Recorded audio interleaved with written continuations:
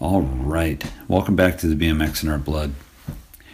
I want to do a quick plug for a friend. That would be Dale Holmes at Dale Holmes Racing on Instagram. Dale does so many amazing things day-to-day life between the Haro development team and his YMCA programs, as well as the High Low podcast, which is really awesome. It's a racing-based podcast that I've really gravitated toward because I prefer the long-form interview style of podcasting. It's always been my interest. So many good podcasts out there, but Dale does a great one with the High Low. So if you didn't catch his most recent one, it was with Craig Reynolds, and it's awesome. But the big news with Dale that I wanted to share as a friend, this is not a paid announcement. There's no need for that. I just wanted to really show some appreciation for the ingenuity and just being a guy that doesn't mind taking some risks. So he started a clothing company called DivideBrand.com, or I should say it is called Divide. It's just the letter D and then VIDE. So Divide clothing brand. So you can definitely check him out, like I said, at dividebrand.com. But as soon as I saw that he did it, started it, I should say, I jumped on and bought a couple things from him because I love to support people that are in the sport and doing good things. So I got this cool Unity hoodie, it's called. It's nice and warm. I'm wearing it right now while I'm editing. And also warm up. I bought a warm up beanie from him, which is when you have the amount of hair that I have, you definitely have to wear a beanie. And it's proven to be super warm, and I appreciate it. So he also has lots of other things: jackets, snapback hats, t-shirts, stickers, all kinds of great stuff. So anyway, check him out. I also want to thank Nuno Oliveira of Odyssey and the related brands of Odyssey. He, on his own time, takes care of the graphic work. So I have a cool looking podcast announcement that I post up on GroundDad 2000 on Instagram and on Facebook when I remember to do it, because I just do a lot more on Instagram than I do on Facebook. So anyway, thank you, Nuno. It's a big help. And I wanted to thank Brian Iorucci, who is holding down the fort with the website. Pretty much everything you read, he does. He gets the podcast linked every week, and it's just a time saver for me, and I just can't explain how cool it is to have people help me with this project. And like I've said before, a real community effort. Thank you guys. And by the way, Brian Iorucci works for Roll Bicycles, ROLL. So check them out. It's a pretty cool deal. And again, these guys do all this stuff that they do for me on the side on their own time. So I really appreciate it, because there's not money in podcasting. It's you do it because for the love of it. So anyway, thank you to Chad Powers and Steve Crandall of FBM and Profile, Matt Copeland, for putting on the jam where this was recorded. I want to remind you to watch for the podcast announcement on the Powers Bike Shop Instagram, as Chad has been doing for the past bunch of episodes. Chad does a giveaway for each episode. All you have to do is hit the like button when you see the podcast announcement pop up on his Instagram and tag a friend. That's all you have to do. So it would be cool if you listened to the podcast as well. But I don't worry about that, because anyone that's into what he does is more than likely into what I do, and you're listening anyhow. So thank you, Chad, and thank you for supporting the show, sponsoring the show, and just being a great all-around guy. Before I wrap up the intro, I wanted to mention a couple people that have made some helpful donations to the podcast through the BMXinOurBlood.com.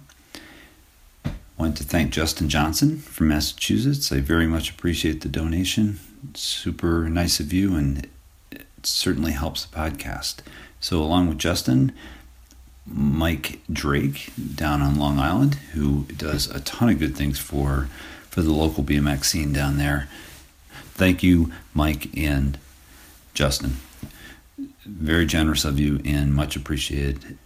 Helps this thing keep moving, along with the Powers sponsorship of the show. If anyone else wants to get involved or just do a donation, as Justin and Mike have done, then just hop on the website, thebmxinourblood.com, and either donate, or you can also purchase. I have shirts that are up on that website, and I just got a couple long sleeve shirts at the recommendation of a follower. So I have long sleeve black t-shirts that I only have 2 sizes of those, just large and extra large. I also have t-shirts in small, medium, large, extra large, and a couple double XLs. So go on the website for that if you're interested. That's about it. Let's get to it. Let's get to listening to Chad Powers of powersbikeshop.com. We'll talk to you soon. Have a great week. Oh yeah, some guy came in yesterday, and he's a loyal customer to the circuit, which is awesome. Yeah. And he was like, I was going to a mountain bike race, and my buddy was listening to BMX in Your Blood, and then I started listening to it, and then he's like, he went to circuit and bought just an entry level BMX bike, and then now he ordered a custom FBM 22. Really? Yeah, Nice. within the last 8 months. Oh, that's awesome. Yeah. We are definitely. It's funny to say. I don't know if we're an FBM country or if New England is FBM country. Yeah. I'd say it's pretty split, because Yeah. there's a lot of FBM in the Northeast. Yeah, which is awesome. A lot. And you guys have a lot around here. Yeah, and there's a lot of standards too, which is cool. That's true too. I think that's more that, you're down your. I could be wrong. But in Long Island there is. I know when I went out to huh? Kiko's, there was a ton of dudes on standards. Really? Yeah. Okay. But I think it's more so New England, this part of the East Coast is just American made. Yeah. I like. Yeah. Yeah. Obviously, everyone loves American made when it's possible. So it's. It's cool. You know the drill there. Yeah. Because you own a shop, so you got it down. But so anyway, welcome to the BMX in Our Blood. I'm here with Chad Powers. Thank you. I'm stoked. Yeah, absolutely. Yeah, there's a craziness going on outside. Yeah. With the annual DIY World Championships, you guys call them, right? Yeah. We kind of do this every year. We didn't do one in the spring this year, but we usually do one in the spring and fall. Yeah. And we have ever since I've been here. Really? Yeah. All right, let's get into that. The shop history. How long have you been in business? When did you first start doing this? I got my first business permit in August of 2004. Oh, it's been a while. I saved up $1,000, $1,200, and then my parents bought me a little 6x12 trailer, and I would buy inventory, go to races, come home on Monday, buy however much money I spent in more inventory, and go to a skate park on Tuesday, and then go to a race on Saturday, and then come back Monday and buy as much inventory as I had. Yeah, as much whatever money I had. I had it down to where a normal accountant would have it down to where I would know I needed this much in gas to be able to go to these skate parks and these races, right? And then I would spend almost to the penny and that much whatever I had left in inventory. Right. Yeah, which is crazy to me to think about. So smart, because building up your inventory slowly like that is a heck of a lot easier than owing a lot of money. Yeah. What's crazy, when you walk around here, everything in this building is paid for. Yeah, and that's amazing. Yeah. And you obviously broke the 5-year mark. Yeah. Everyone knows like 5 years, you're Yeah. good. Same in my business. If you make it 5 I think years, it's you're in good. any small business is Yeah. that 3 to 5 year window of Yeah. failure. So Right. So you set yourself up for success, really, it sounds like, because you built your inventory to the point where you don't owe anyone. yeah. So, which is good. But what about when they do, I don't want to get too off track from the beginning, the history of the business, but do you do, are there like certain times of the year where there's like a buy-in and you do Yeah, that? there like is. You stock up with completes? Yeah, for like the fly racing, when they do the new stuff, I usually do terms on that. Oh. But other than that, like if I can't afford it, I don't buy it. Probably a good rule for anyone listening. Coming from, I'm the 48-year-old and you're 35. Yeah. Gosh, you started learning your lessons early then. Your parents must have had some good impact on you, or did they? Yeah, my parents, my mom and dad are here working right now. Yeah, like, just my mom's running she's signing everybody in, and my dad's in charge of the parking. Yeah. Otherwise, I would have gotten kicked out because I left my van there forever. Yeah, because I was talking with people. I was only supposed to unload, but he was nice about it. He could easily just say, "Hey, beat it, kid." They were like. They let me work out of my dad's garage. Like my dad has a 2-bay garage at his house, and basically he just stopped using it to let me use it for a bike shop. Wow. And then every so often, I guess we can go back further. I started working at a bike shop when I was 15. The shop in Manassas, which was close to us. It was about 8 miles from where I lived. I'd ride my bike there, work, ride to the trails, ride home. Yeah. And then race on the weekends, kind of thing. Yeah. And then, so I worked there up until I was maybe 18, and then went to work at a high-end road bike shop in DC called Revolution Cycles. And I learned a lot of mechanic stuff from that, working at that high-end shop. And I ended up being the service manager there, and they transferred me to another store. And during that same period is when I started Powers Bike Shop. Oh, okay. But they were just a strictly high-end road bike, mountain bike shop. Yeah. So we never none of our businesses crossed paths. Sure. And one day I just walked in. I started the shop when I was 20, and I was probably 22, 23. Okay. And I walked in, and all 3 owners were at the store in Stafford. I was like, that's kind of weird. And so I started doing all my normal stuff, and then they called me into their office. And they had my Powers Bike Shop website, or an article about Powers Bike Shop up. Okay. And they're like, Chad, what's this? And I was like, well, then I told them. And they're like, well, we can't have that here. And I got fired on the spot. Right. And, even though you didn't overlap. Yeah. And I told them, they knew it, but they were doing this weird Trek concept thing. And how Trek has all these concept stores now. So they were like, we didn't want they're like, we don't want Trek to find out about this and think we're trying to do backdoor business. Sure. So it was cool. We were professional. We shook hands, left. No bad words, nothing. Sure. And I'm sure if I seen him again, it'd be cordial, kind of whatever. But from that point when I walked out of there, I was like, man, I'm gonna try Powers Bike Shop full time. Yeah, right. And so at that point, I was even taking that trailer to skate parks, taking that little trailer to people's houses and repairing their mountain bikes. And really? Yeah. So, so that was that. And then whenever, I didn't really have anything to do, my uncle would let me work as a carpenter with him. Oh, nice. So I would do he did trim stuff and doors, whatever it's called. All the finished carpentry. Yeah. So I'd help him, and he'd pay me, and same thing. Everything I would get from that, just buy more inventory. Yeah. Buy more inventory. So, it just grew and grew and grew, and then pretty much when I was maybe 25, 26, I told my uncle, I was like, man, I can't help you. I'm sorry. I help you when I can, but I just can't do it anymore. And then I went and set up at my first national in 2000. Let's see, so I was probably 26, so whatever year that would be. Yeah. So maybe 2010. It was a national in Tanglewood, Florida. Okay. An NBL national. I had no clue what I was doing. First national, I had some weird pop-up tents that my dad made. He would, yo, Matt Copeland! Hey. Give me the pedals! You know how I feel about this. Anyone can come and go out of the conversation totally. I'm sorry, guys. Matt Copeland rules. Yep. Matt Copeland definitely rules. Profile's been with Powers Bike Shop since the very beginning, Yeah. which is awesome. They've fully supported us and Mhm. our race team and everything that we do. So Yeah, I could see that on Yeah. the racing side too, for sure, because profile is still pretty relevant in racing, yeah, right?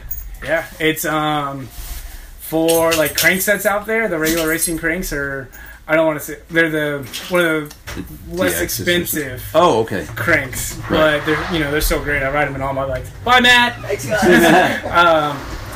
But yeah, they have their elite cranks, their Mhm. elite hubs. Like we run all profile stuff on our bikes, so Right. yeah, like- For the national team, Yeah, or for your. yeah, my race team. Well, and by the way, you sponsored team as well. Yep.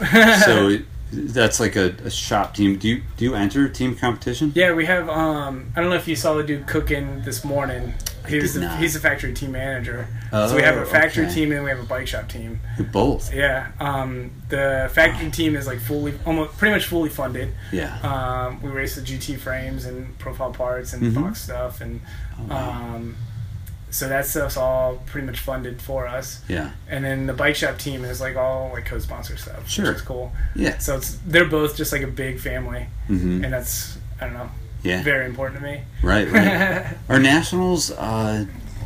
Do you do well at nationals bending? Yeah, and that we're always super busy, and the Must- shop's known for wheels, so we build wheels on the spot. at I've the seen races. it. I've seen it. I've talked to you while you're doing Yep. it. But Yeah, we had like a 2-hour conversation that night when we were building wheels. yeah, that's right. That's it's crazy, and I've heard that you are a fast wheel builder. In fact, I watched you did a Facebook Live while you were building a set of wheels, Yeah. and I watched that one back, and I just you're hardly even looking at the wheels, Yeah. but you're building this perfect set of wheels.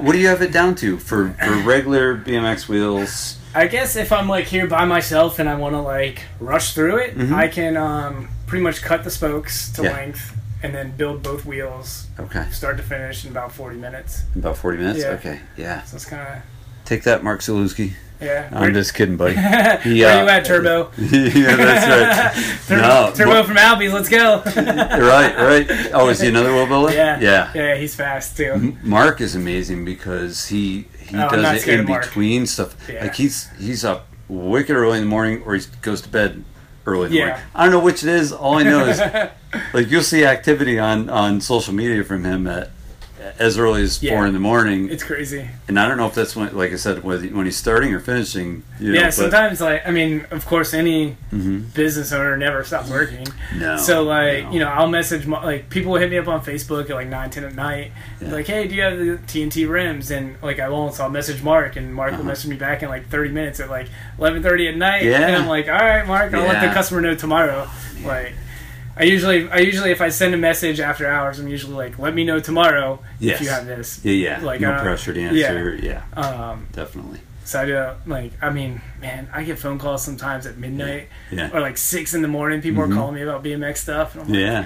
God, I'm sleeping. Like, Yeah. I don't wake up this early, never. But at least you know. Well, yeah, it's got to be tough because I'm sure the urge is, since you're a business owner, the urge is to keep people happy and answer Yeah. right away. Yeah.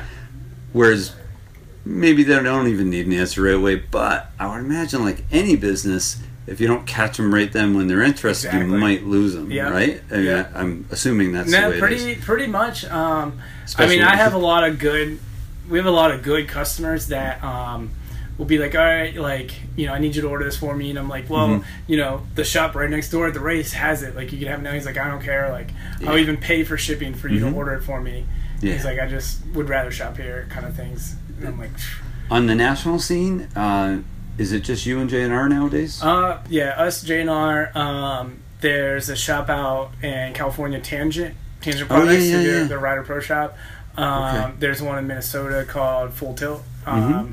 Then there's a couple other dudes like Northwest BMX, Mhm. Power Cycles in Florida. Oh, They totally ripped okay. my name off. Kind of They sees my opened logo afterward? Yeah. Oh, Yeah, man. kind of the same logo too. Like Oh there's my a sprocket, and then they have like a bars in their logo.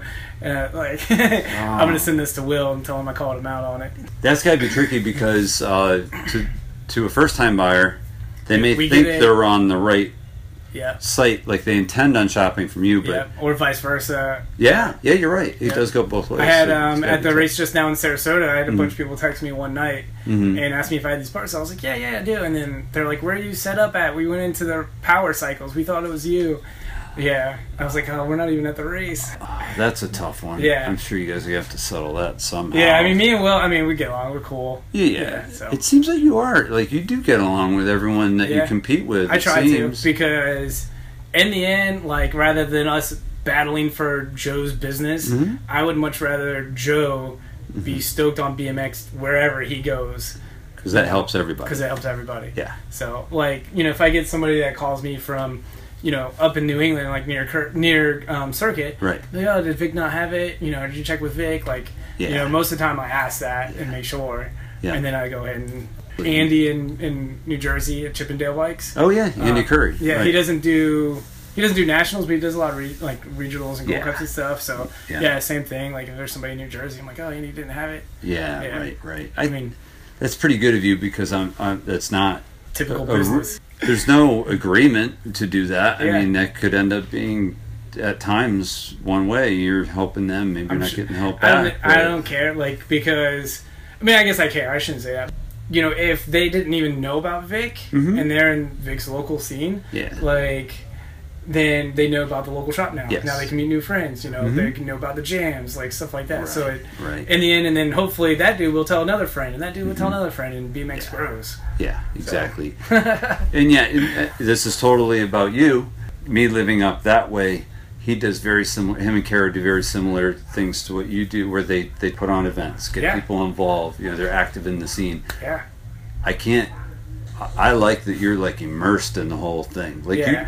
you just came back from jumping in one of the contests that Crandall has going right now, and which was awesome. And Wes was jumping too. Yeah, Wes too. And Yeah. I'm like, by the way, you guys look like brothers. Dude, I could tell. Dude, Wes will be at somewhere, at like a swap meet or a race somewhere, and he gets, "Hey, Chad, what's going on?" all the time. That screwed with me today. I'm like, wait a minute. I think that's Chad, but he looks taller today. Anyway. So he's a good dude also. And Tony from Mudslingers, I don't know if you know Tony. I have not met him. Yeah. I've heard good things though. Yeah, he rules too. He works for me at Grand's. Oh, okay. And yeah, same thing. Just another super cool BMX shop. And Yeah. I think it's near Chicago, because Yeah. they advertise on Rail to Berm. Yep. So they do a real good job at that. Rail to Berm does He was explaining supposed to- he where was he's supposed to be at here. and all that. Oh yeah. Yeah, but he was a sissy, I guess. Yeah. He came last year. Yeah. He brought like 14 dudes in a van last year, which was awesome. Wow. Yeah. Wow. Hey, he could have hooked up with who drove here alone, and Wes drove here alone this that's who it was. Yep. It was Wes, and Yeah. he put the call out. Hey, I'm Yeah. going. Everything's covered. I just free looking for someone ride to in the drive with. hotel, and nobody took him up for it. I'm like, you guys Yeah. crazy? And everyone knows as this event builds and builds, you don't want to miss it. So it's a really cool Yeah. thing. And by the way, if you need to do anything Oh, in no, between, no. don't My sweat it. my girlfriend just sent me a picture of us doing the interview from Oh, being no a creep way. over there. Oh, that's cool. That's awesome. Yeah. You have to share that with me. All right. Were you a rider before you started investing in starting your shop? Yeah, I started riding. A dude in my school, his name was Josh Brothers. Mhm. Was like, oh, you have a BMX bike, and I was like, I think I do. And at that time, I had that GT Pro Series that's hanging up right there. We didn't it's out right outside the door. Okay. Yeah. But I never knew what BMX bikes was, or like Yeah. bikes really in general. Mhm. But me and my dad would go to police auctions, and he Oh. would buy like truckfuls of bikes for like $30. What? Like confiscated bikes, yeah. You can And- do that? Yeah. Or could back then? Yeah. Do they still do it? In the 90s, no, it's all online now. Okay. I But yeah, you used to they would have like a lot of bikes, and Yeah. 8 bikes here, and like my dad would be like $4, and they would sell them to him. Yeah, it was kidding me? crazy. Yeah, we Because had they just wanted to get rid of them. Yeah. They- Yep. And we had a shed probably the size of this office, maybe, Mhm. that like I just had bikes in there, and I would take them apart, I'd put them back together, and I'd like try and do this, and I'd try to build wheels and like all this crazy stuff. I'd put like 20-inch wheels on like mountain bikes and like Yeah. big, like just build weird stuff, when you're 10, 11 years old. Yeah, right. Yeah, and so like that guy Josh was like, "Hey, you ride BMX?" And I was like, "I think I have a BMX bike." So like, I went to his house, which was in Woodbridge, and I lived in Nokesville, so it was like on the other end of the county. So I went there for the weekend. I took my BMX bike and we went out to the Capitol Trails, which were Robbie Miranda's trails in Woodbridge. I heard about that on a recent interview because actually Rail to Berm, they interviewed Robbie Miranda. Oh, I heard. I need to listen to that. They did a really good job. He told a lot about Virginia and just how he's been around. But anyway, I did hear that he rode around. Yeah, he grew up in Woodbridge. Yeah, and everything, and so I went out there and I was like, what? Like I just knew like boards with like bricks under them, like, and I would jump my sister in the driveway, and I was like, what is this? Like landings, like I had no clue what any of this stuff was, and then. So I spent like the weekend at these jumps with my friend Josh, and ride not even a clue of what to do. Yeah. And then the following weekend, I convinced my mom to let me go to Budds Creek, Maryland, with him to a race. Whoa. And the track was inside the motocross track. No way. Yeah, and thinking back now, like that track was like insane. Yeah. Because the hill was like so steep. Mm-hmm. And it was straight down the side of this. There's Henry Hill that comes this way, and then whatever comes this way. So it was like straight down that hill. So you came out of the gate. There's one big step up, and then straight down into this giant berm. Sure. And on the back of the berm was a pond. Yeah. And like dudes, every single weekend, straight over the berm into a pond, like it was a thing. And then the track like was like a U, like two U's, and then the finish line was inside the second berm. Oh, wow. So like you had to stop at the finish line, wait for the next moto to clear to cross the track. Like the track would never be okay these days. And like in the third turn, third turn was a big step up that went up this hill. Yeah. And then like you had to pedal around this flat berm on the top of the hill and then drop down. Yeah. Like, it was an awesome track, but nowadays I'm like, oh my god, it'd be insane to race. Oh, but, definitely. I had I interviewed Keith Mulligan on Wednesday, and I was having him tell me about a track he raced in Connecticut, and you probably heard, if you're into car racing at all, you've heard of Lime Rock in Connecticut. They do, it looks like a Formula racetrack, like it's, curves all over, there's a bridge, an over-under bridge, there's all kinds of stuff, but you can go do like Skip Barber racing school deals. Anyway, back in '81 when Keith started, he raced. They had a BMX track on the inside of the car racing track. Yeah. So anyway, I've seen pictures of it lately, and he said he actually got a video of it from someone, I believe, someone posted it online or something. But so he had Lime Rock, and then I was thinking about it. I'm like, I raced Southwick Motocross. Okay. Yeah. Where they have they have the outdoor nationals. Yeah. I raced a track that was only open for 1 year. That was Southwick. It was inside of the motocross track, and just like you're talking about.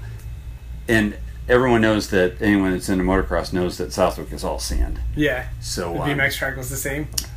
BMX track was the exact same, but I won't go on that because we covered it pretty good in Keats. But it was so wild, like people I don't think would ever even believe you if you told them. Like especially that's the same people thing that with go like to Budds Budds Creek. Yeah, and like, no way. And as soon as my dad got like sucked into it, our whole family got sucked into it. My dad was the guy that the gate would fall, and he'd have to be the guy who'd pick it back up, attach it to the magnet. Like, there's so many good dad stories about all around is focused all around the gate. Like the gate is where the dads were helping out. Crazy, like I was looking through my mom's one of her scrapbooks, and there's some pictures of like me like just in staging or like on the hill, and there's baby Brad Sims. No way. Yep. That's right, because he's from the East Coast. He's from Southern Maryland, and like his cousin Mark Thompson, his cousin Ernie Miner, I think they're cousins. Phil Donnell, if you know Phil. Of course. Like him. You're kidding, Lamar, scariest guy I've ever raced. Right?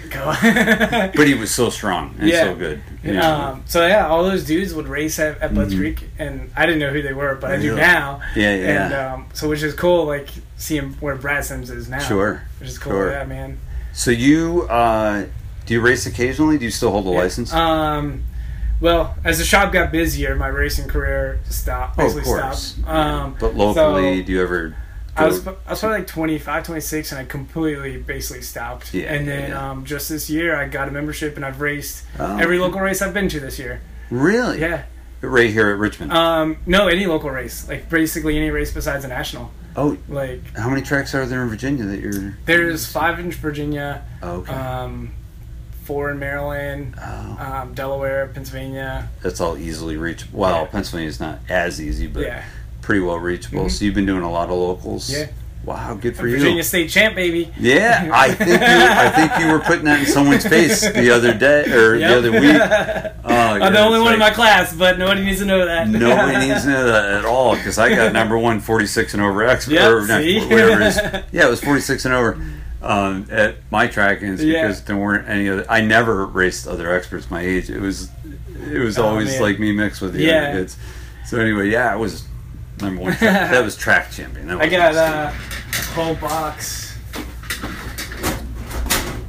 somewhere. I might have packed them up.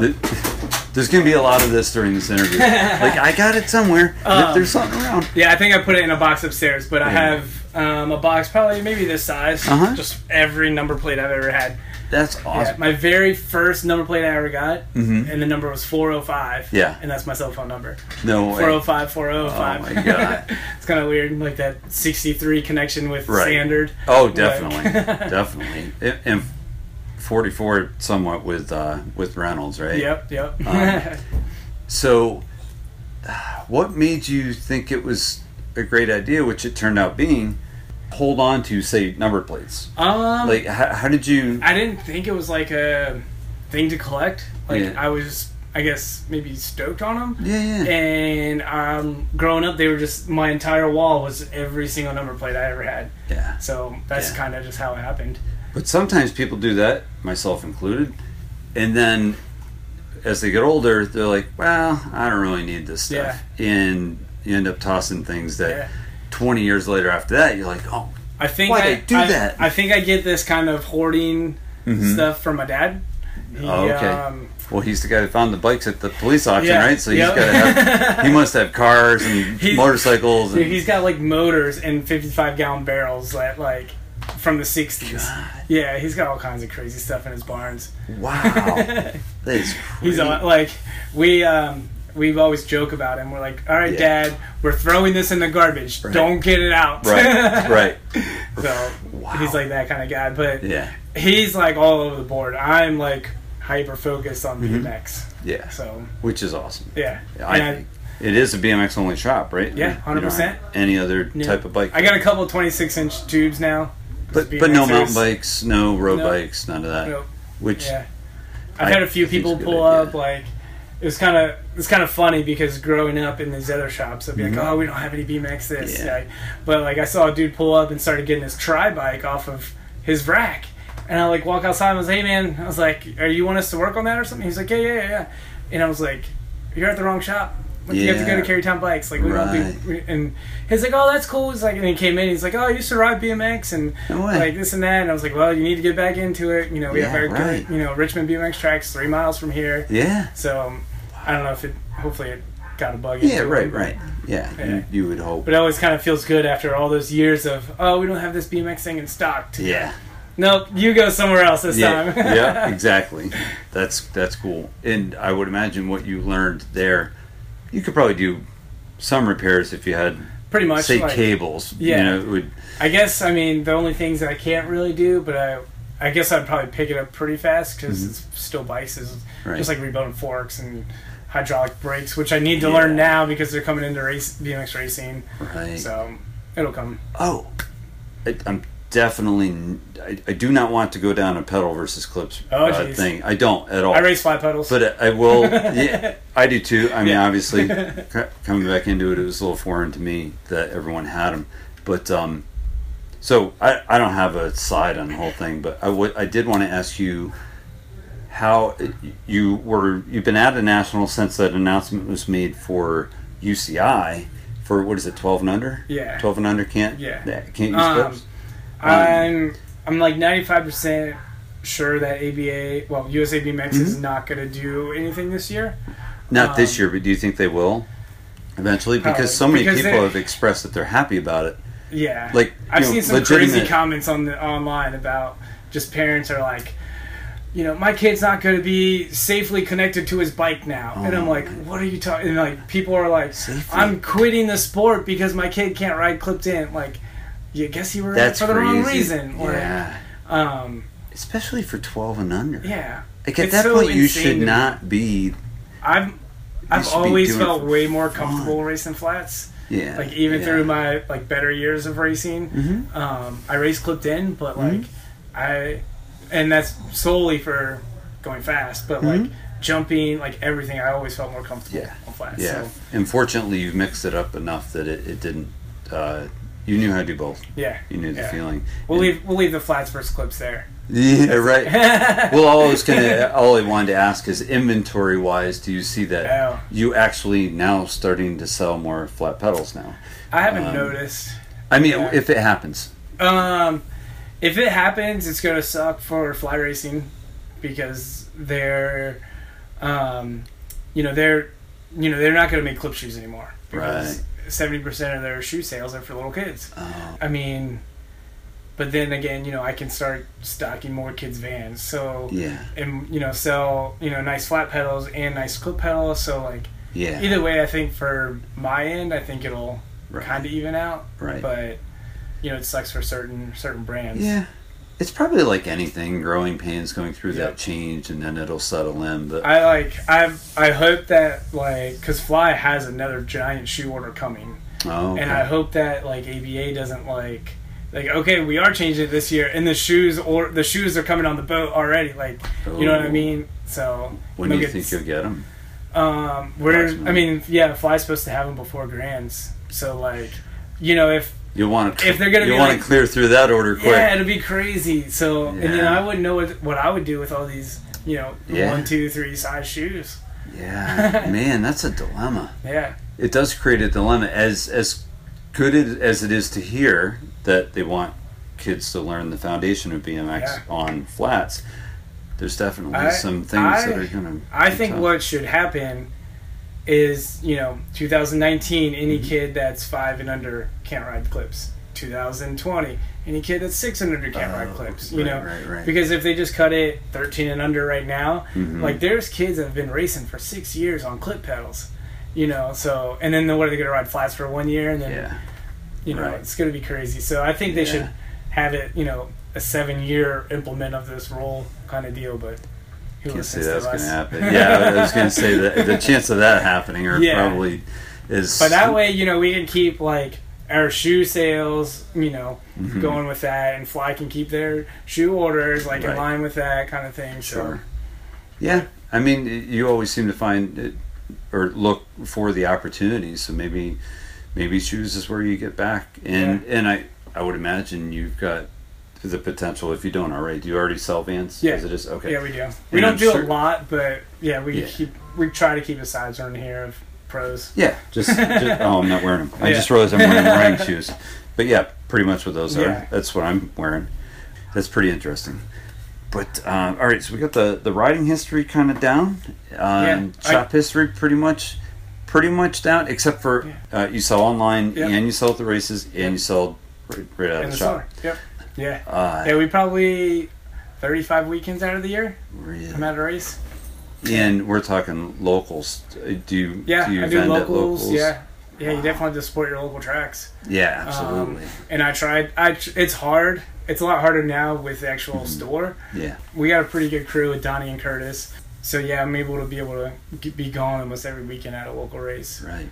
What are their last names? Donnie. Curtis Cantwell. It is Cantwell. Yeah, he's the dude that rode off the roof. I know very well. Yep. Yeah, that was the craziest clip I think I've seen in a long, probably since the week before. It's crazy. Because there's always something crazy going on. But I have a big banner of it hanging up over there. Oh, no way. Yeah, nice. and it's like a sequence shot that Dylan took. Oh, and then Donnie, he used to do a video, like a YouTube channel called Keep It Rolling. Oh, okay.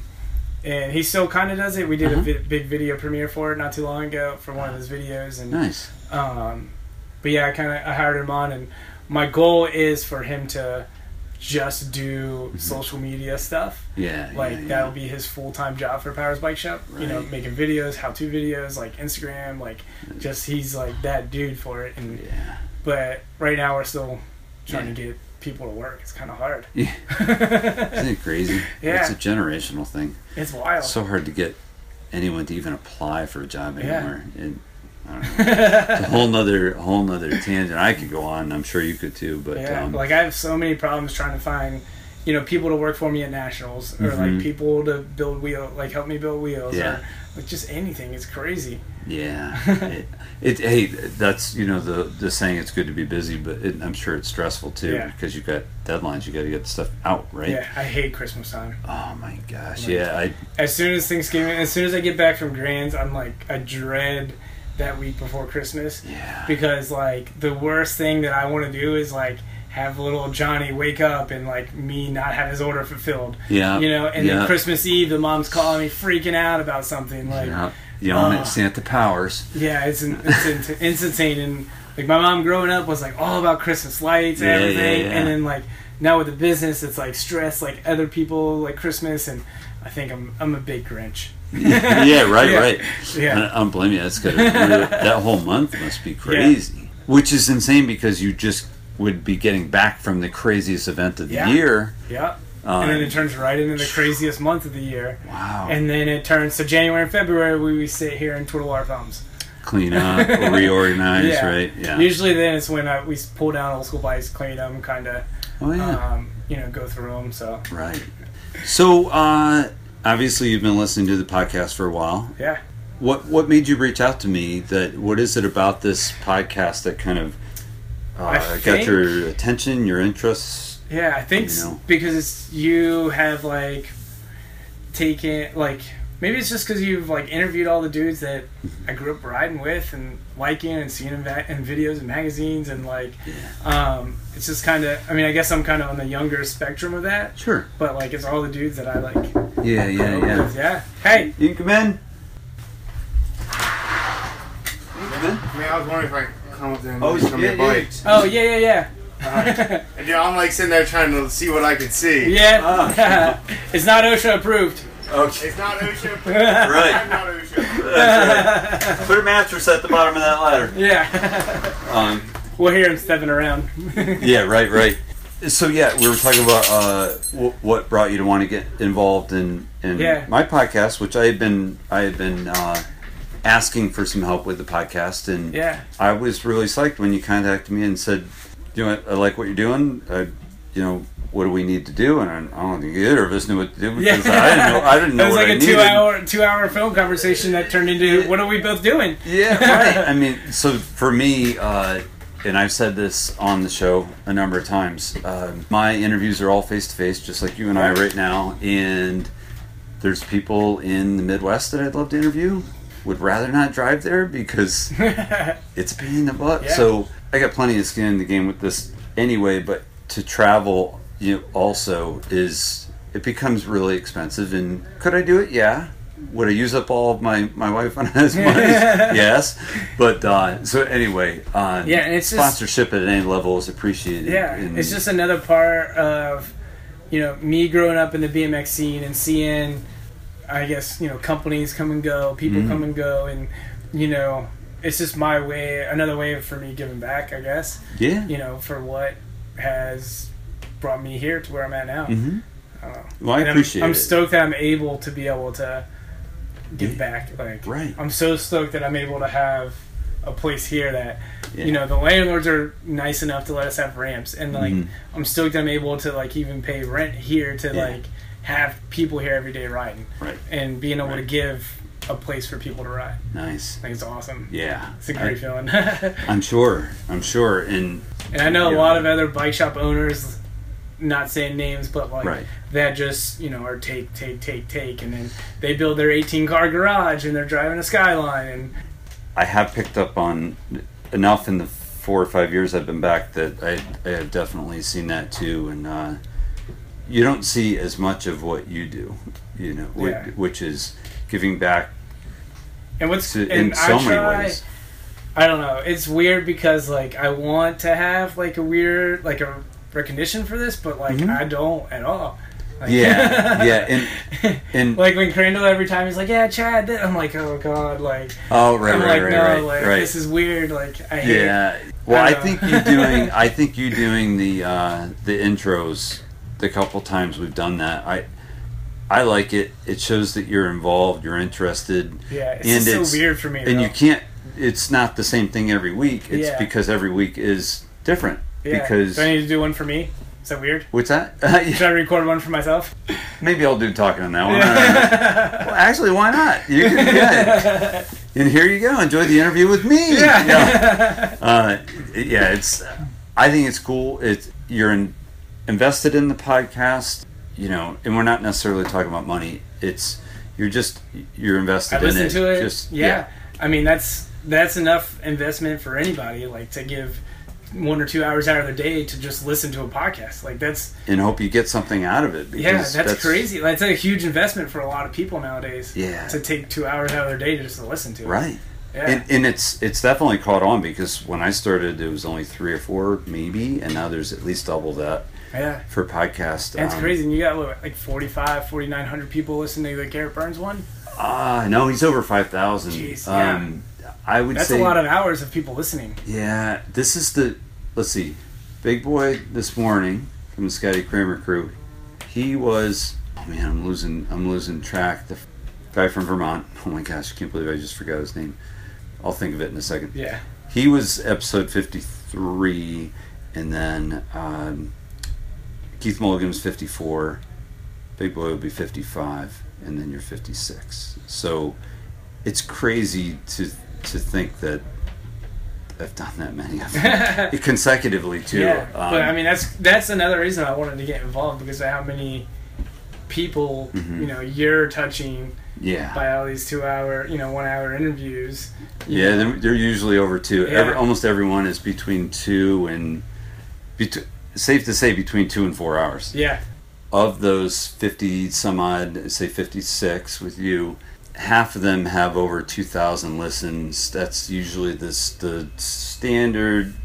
It's between 2 and say 5,500, 2,000, 5,500 for half of the ones I've out of the half I've done, and some aren't expected to get as many listens, and that's all good. Like I'd rather.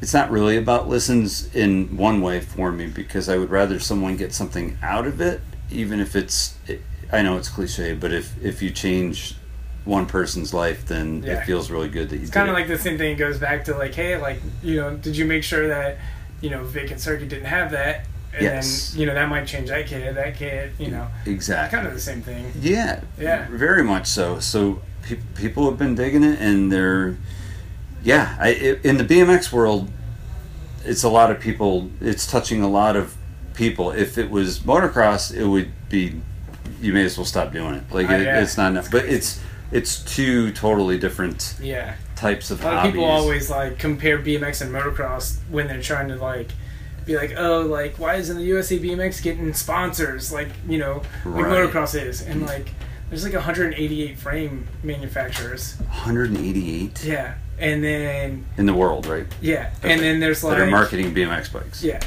And then there's, like, 5 people that make motorcycles. Yes. Exactly. There's that Q5, the Husky, the Suzuki, the KTM, and the Honda, motorcycle Suzuki, world's so much bigger, and there's only 5 people that are making core motorcycles. Yeah. Compared to the small world of BMX, where there's 200 people making BMX bikes, like with far less market, smaller market. Markets. Way smaller market to it. It's insane. Yeah. And on top of that, it's a far more diverse market because of all the different ways you can split BMX up. Yeah. I've got a clip. I don't think Groundchuck knows that I did this, but he stayed at my house a couple weeks ago, and I didn't tell him. He's going to find out, I guess, now when he listens to this. Him and I were talking, and my wife was right there, and I kind of slid the phone in there. And I saved it because I knew he would say something valuable, because every time you talk to him, he's like, the guy's hilarious. Yeah, and I've only had a few passing talks with him at the wheel mill, but never actually, like...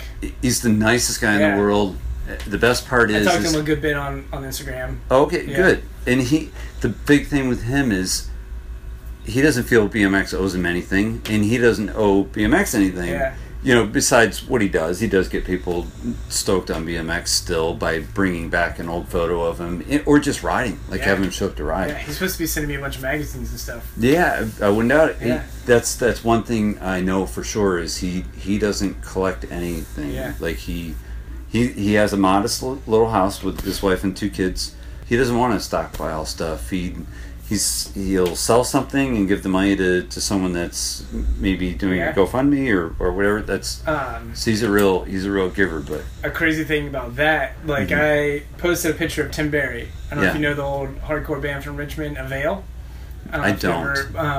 But they're I feel they've blown up since they've broken up, or stopped playing. Right.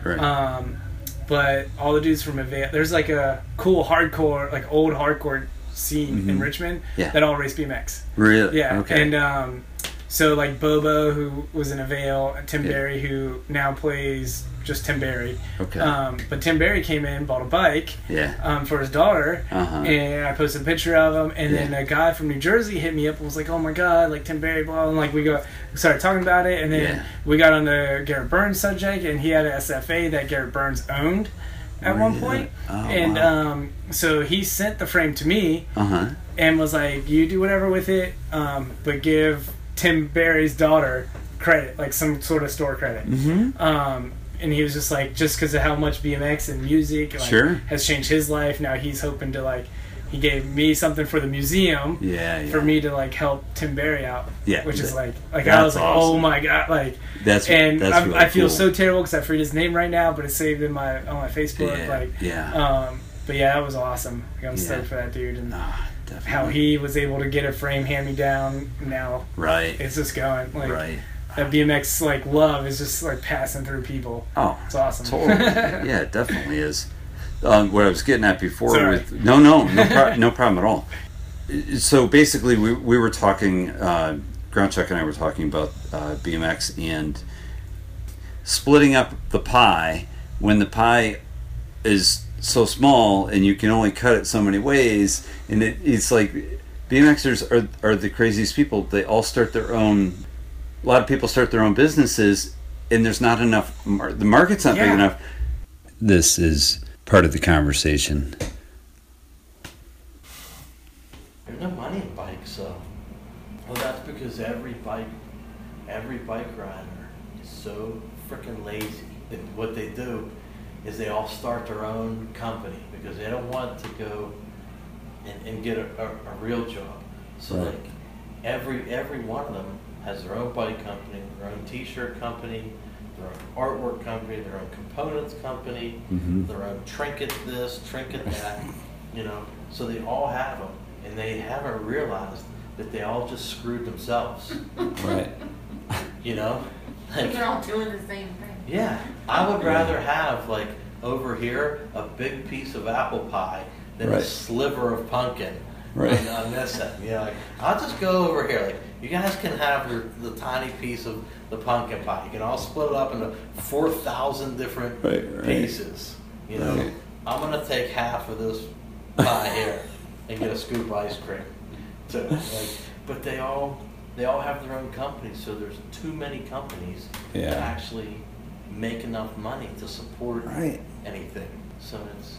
I hate saying it just because of being America, free, entrepreneur, whatever. Right. But if 80% of the BMX brands would go away, BMX would explode. I think just because that little bit of 20% of those companies that would be left would actually make money. Yeah. And do well and be able to give back more. And do more cool things. Yeah, and that was his point. It's just beyond saturation for such a small sport. It doesn't. It's unfortunate. It's that way, but you guys have been dealing with it for in Greg Hill, and it's so crazy because it's you can order 150 different integrated headsets. What's the difference between any of those? Yeah, the etching on the cap. Yeah, that's it. I was surprised that when Greg Hill decided to bail, stop GHP, that didn't people didn't really start thinking a little more. No. Or maybe they did. Maybe people stopped. Like, for instance, Chris from Pennsylvania. CCH guy. Yeah, CCH. That one was a little weird to me, and it was like, and nothing against the guy. It's just, it's another company. And I'm sure he's not making his own bikes. It's like directly trying to take away from the couple frames that, it's an underestimate. It's just trying to make a point.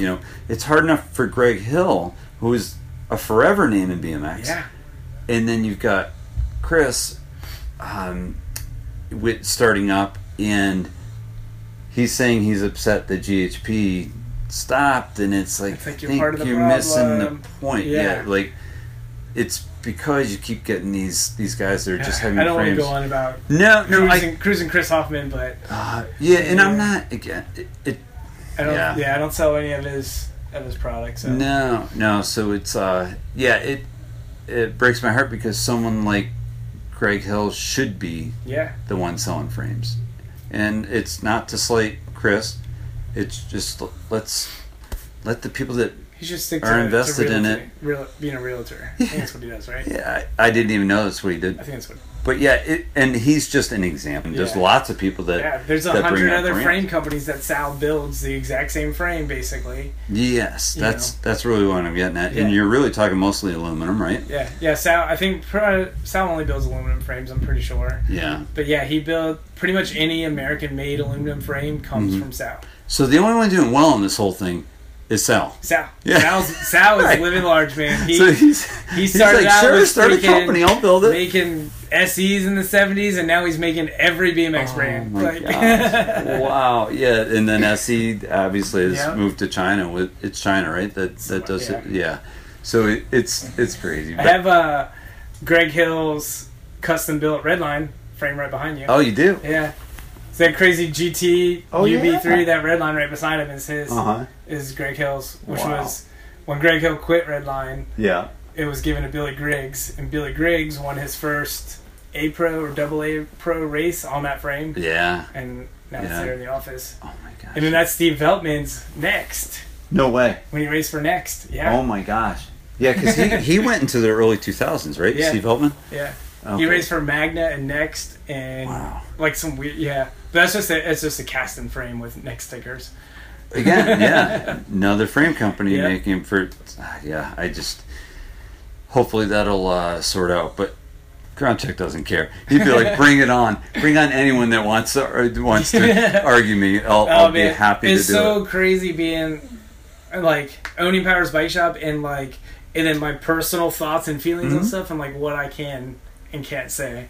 Oh sure, I totally understand, and And I'm just so many times I'm on Facebook and I see something, I'll type something out, and I'm like, and then I'm like, I can't say that. Yeah. I feel that I'm pretty opinionated for a bike shop owner or BMX shop owner. Right. But I feel like I hold myself back a lot. Mm-hmm. So.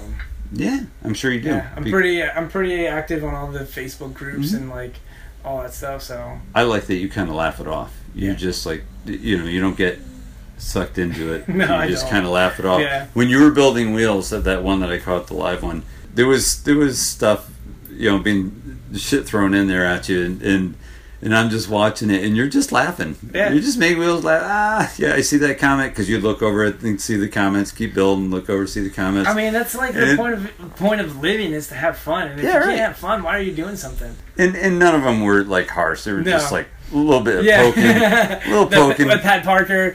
I love joking with Pat Parker.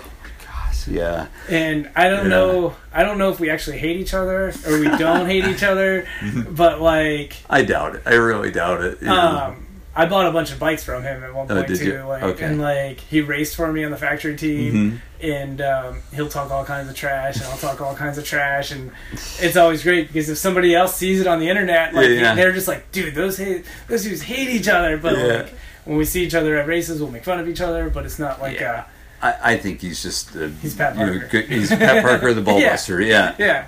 He does things positive in his own way, or has over the years. I don't know where he's at right now, whether he's riding at all or not.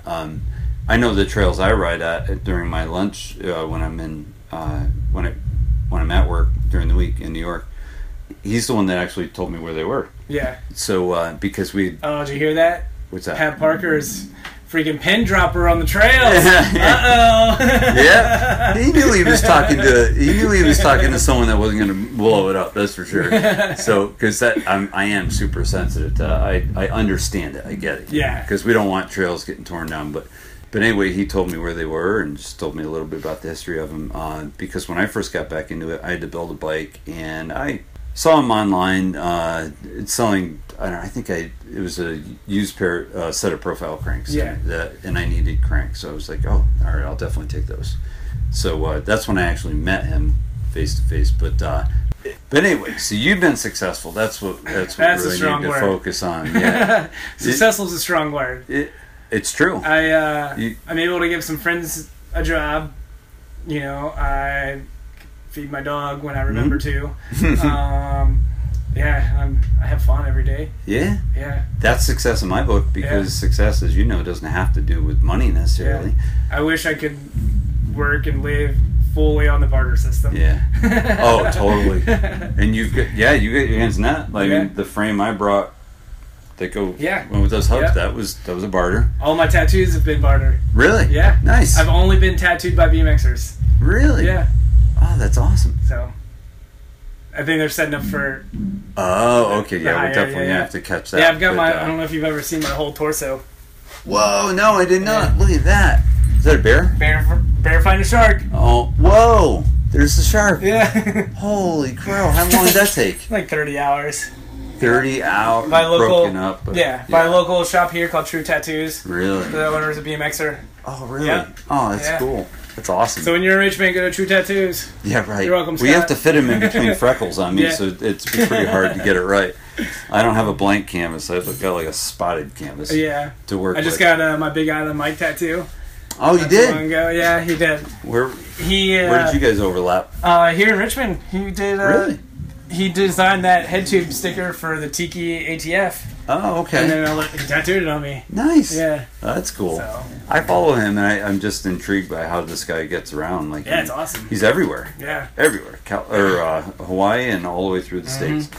Yeah, I'm a big S&M fan. I got a bunch of brand new S&Ms even under there that are never been out of the box. In the box. Like there's a Rasta ATF, a Hucker. Wow. There's the Fit Van Holman. USA Speedwagon. Wow. What else? There's a bunch of stuff just in here. Why don't we do, so we don't miss that higher craziness, why don't we do like a quick little, we're at an hour now, so why don't we do she said Jess just said that they're about to start the higher. Oh, okay. Yeah. You want to go watch that? And then... Yeah, let's go watch that. I'll do it in 2 sections, and when we get back, you can give me a little tour of we'll call it the museum. Yeah, I mean, it is a museum, right? So, we'll be back in a minute, folks. All right, we're back. We just got done with the high air contest, right? I mean, is that what we were calling that? Yeah. Besides just complete insanity. It was wild. With the band playing, it sounds like thunder outside coming through the walls right now. But that was awesome. Yeah, it ruled. Oh, my God. Way better than I expected. Pictured. It was awesome. Yeah. And that's comparing it to last year when you had Cody Diggs and was it Dan Foley also? Dan Foley, we're here. Yeah. So Cody wasn't here and but Maddie Kramer came murdered both of them. Yeah. Yep. That must have been a really cool one to be a part of. So anyway, that was worth taking the break for. Yeah. I'm sure everyone can check you all would. I streamed a live video on our Instagram. Did you? Yeah. All right. So everyone's already seen it by the time I release this podcast, but that was fun. So that was the last event of the day, right? Yeah. Yeah. I don't know if we actually ever made a plan. Yeah. Right. This was kind of the last idea for the day. The last $100 we gave away. Yeah, that's right. Yeah. So that was awesome that you did that. You did 5 $100 gift certificates, right? Yeah. Only good for profile and FBM stuff. Oh, nice, because Matt Copeland's here representing Profile, and Crandall's here with FBM. FBM. That's awesome. I didn't realize that. That's even better. And Jay from QBP, who there's Profile and FBM's. Oh, he's here too? Yeah. Oh, nice. Yeah, Jay Flea.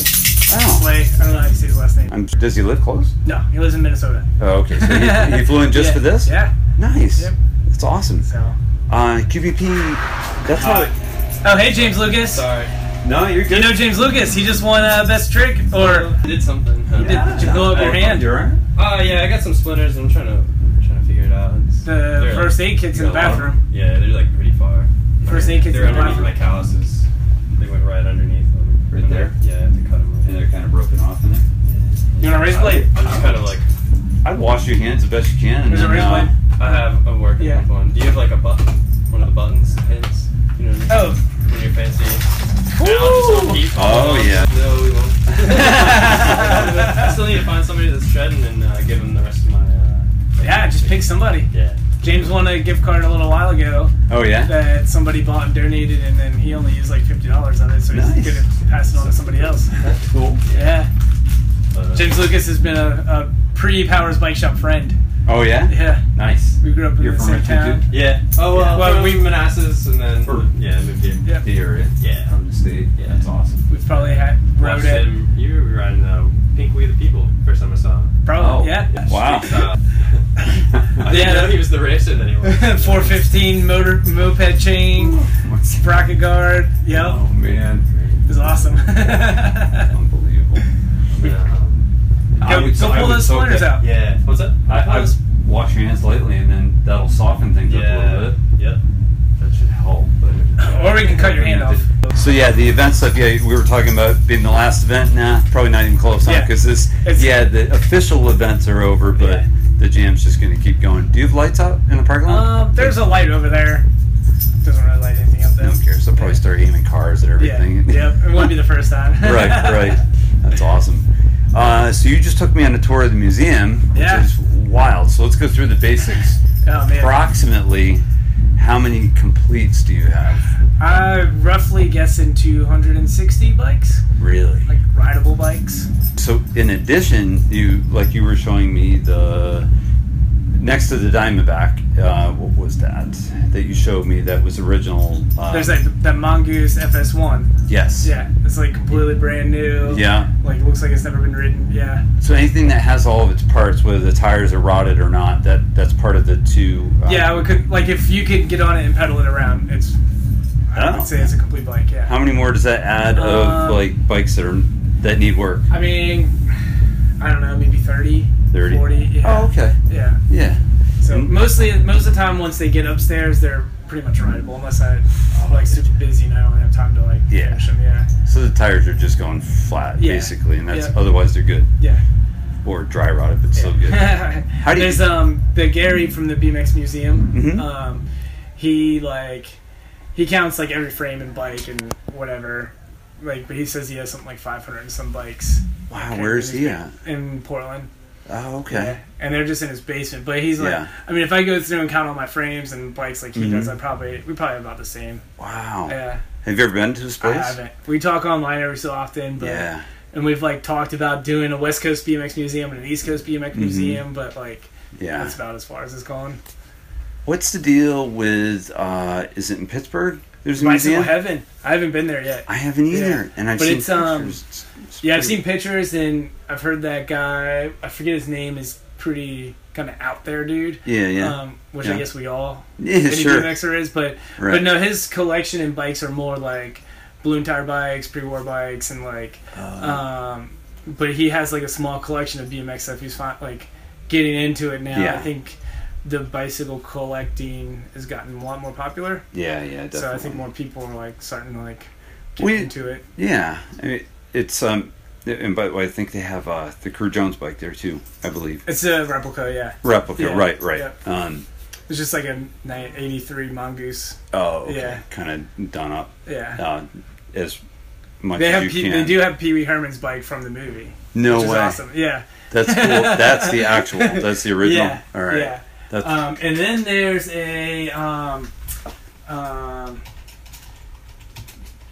place in Ohio that has here's some pictures of it. Maybe 40 or 50 Yeah. like 70s BMX bikes. Oh, wow. Which is pretty cool.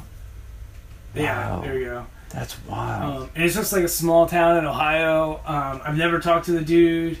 He doesn't get online that often at all. And that's a real deal museum the way he's got it set up. But yeah, I mean, but this is like, I mean, they're all pretty much like, everything in here has been redone. Yeah. They all have like the same Moto mags, which are pretty wild. Wow. To have that many Moto mags here, but No kidding. I really want to talk to this dude and meet him and everything. But Yeah. his collection is all pre 1979. Yeah. Which is cool.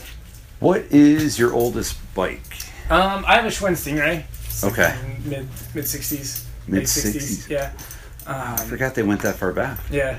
And then my oldest actual, like what would be considered a BMX bike would be either the Dan Gurney, or I have a Matthews from 1975. Oh, wow. And a couple Yamahas. The Yamahas I've heard of, but the others I haven't. Yeah, Dan Gurney was a drag car builder, kind of like the Ace Holeshot guy. Yeah, yeah. But Dan Gurney was like a little bit more famous builder from the Right. 70s, and his kid raced and he built some bikes and kind of deal. Wow. Yeah, That's they made awesome. maybe 250, 300. Don't quote me on that. Yeah. But I got you. They're So very few and far between. I was going to say that many doesn't Doesn't seem like a lot, yeah. pretty hard to find. 'Cause it may sound like a lot to some people, but they're scattered all over the Yeah. place. And And who knows how many went to a Are gone, scrapyard still? yeah. Yeah. yeah, exactly. But yeah, that pops up on Facebook for sale, and I was like, "This was awesome." I did like 5 minutes of research, and I just told the dude I bought it. Yeah. Yeah. That's awesome. And so yeah, I mean, I'm really, like I said, I'm really into the '70s bikes, Yeah. just because of the progression of how much they changed from like a very copy of a motorcycle to like pretty much what a BMX bike is today. Yeah. It's awesome. I love those the bikes that you showed me. That I think the Yamaha, and what was the one that had rear shocks in? I have two of those. Like Okay. I got them like brother and sister bikes, but they're called Ideal Motocross. No I don't know way. what they're called. Yeah, but Oh, yeah, wow. they have front forks, suspension, gas tanks, like Even the seat looks like it's a seat a big old from bread loaf. Seat. Yeah, Yep. like from like a I think it was a 75 or that. or When I built 80s that CC. Dan Gurney, Mhm. because I got just a frame and fork, but those are actual like mid '70s Suzuki motorcycle handlebars Really? that I put on it. Yeah, Oh my because that's what kids did after like looking through all the magazines I have, and Yeah. like that's what they did. They would take their chopper bars off their Stingray and then Yeah. get motorcycle bars and put on them. Oh, that's wild. Yeah, I mean, I saw enough of it, so I know what you're talking about. But I think a lot of people that listen to this probably don't. It never knew. yeah. You know, but that's wild. So, do you have? So you love bikes from the 70s. Yeah. Could you pick a bike from the 80s, the 90s, the 2000s Yeah, probably. that you have a favorite of Yeah. of each? Probably. And that's without even This getting is into that. yeah, this is the very first BMX Plus ever made.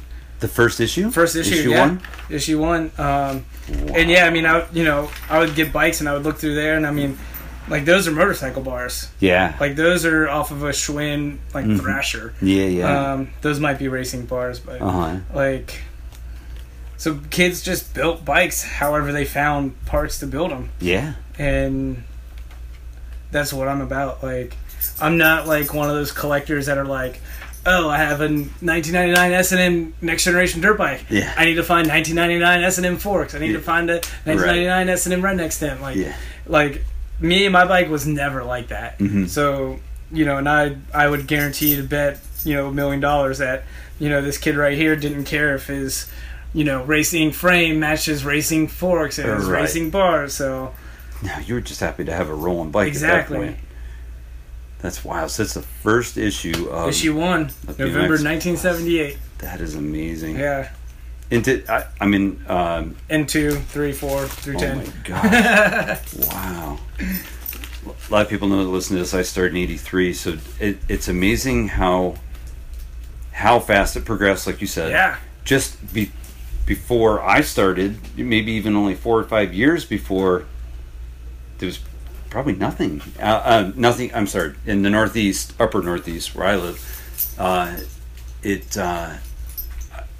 I must have been toward the front end of or I should say toward the beginning of when it really started to catch on. Kind of like mass-produced bikes. Yeah, exactly. So there was less.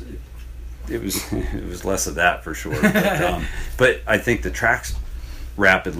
amount of tracks rapidly grew. Probably between like from 79 70s, to 83 even. I mean, that's... and then in 83 there was right here on the freaking cover of this, there's 5 different racing leagues. I didn't know there was so many. WWBNXA isn't even in there, and that's just another one that happened over. And then over time. In Virginia, we had 3 leagues in the Virginia through the early 80s. There was that 3? I've learned. Yeah, there was like Tidewater Racing, like Central Virginia League. Wow. Yeah. Huh. And then the NBL and the ABA. Like, really? Wow. Yeah. And I'm sure that didn't last for long. No. Once the sanctions started to kind of eat them up. Yeah. The ones, however they wanted it. But that, I kind of wish there was still that kind of competition with sanctions. I think so, yeah. I wish there was. Not bad mouth entertainment, bad about USA not at all. But I wish there was. There's always good to have competition. Absolutely. Yeah. Absolutely. I think so too. Whether it be in your business or in the business of sanctioning bodies for BMX or in my business, you gotta have competition. Yeah. But anyway, so wow, that was a lot of bikes. So the above all the bikes, you've got jerseys. How many jerseys do you have? Oh man, I couldn't even. And this those. doesn't even include like leathers. Or do you have those too? I have like those Rubbermaid totes or whatever that you get at Lowe's. Like there's probably 8 or 9 of them up there. Yeah. And probably 3 of them are full of like tightly packed and folded jerseys.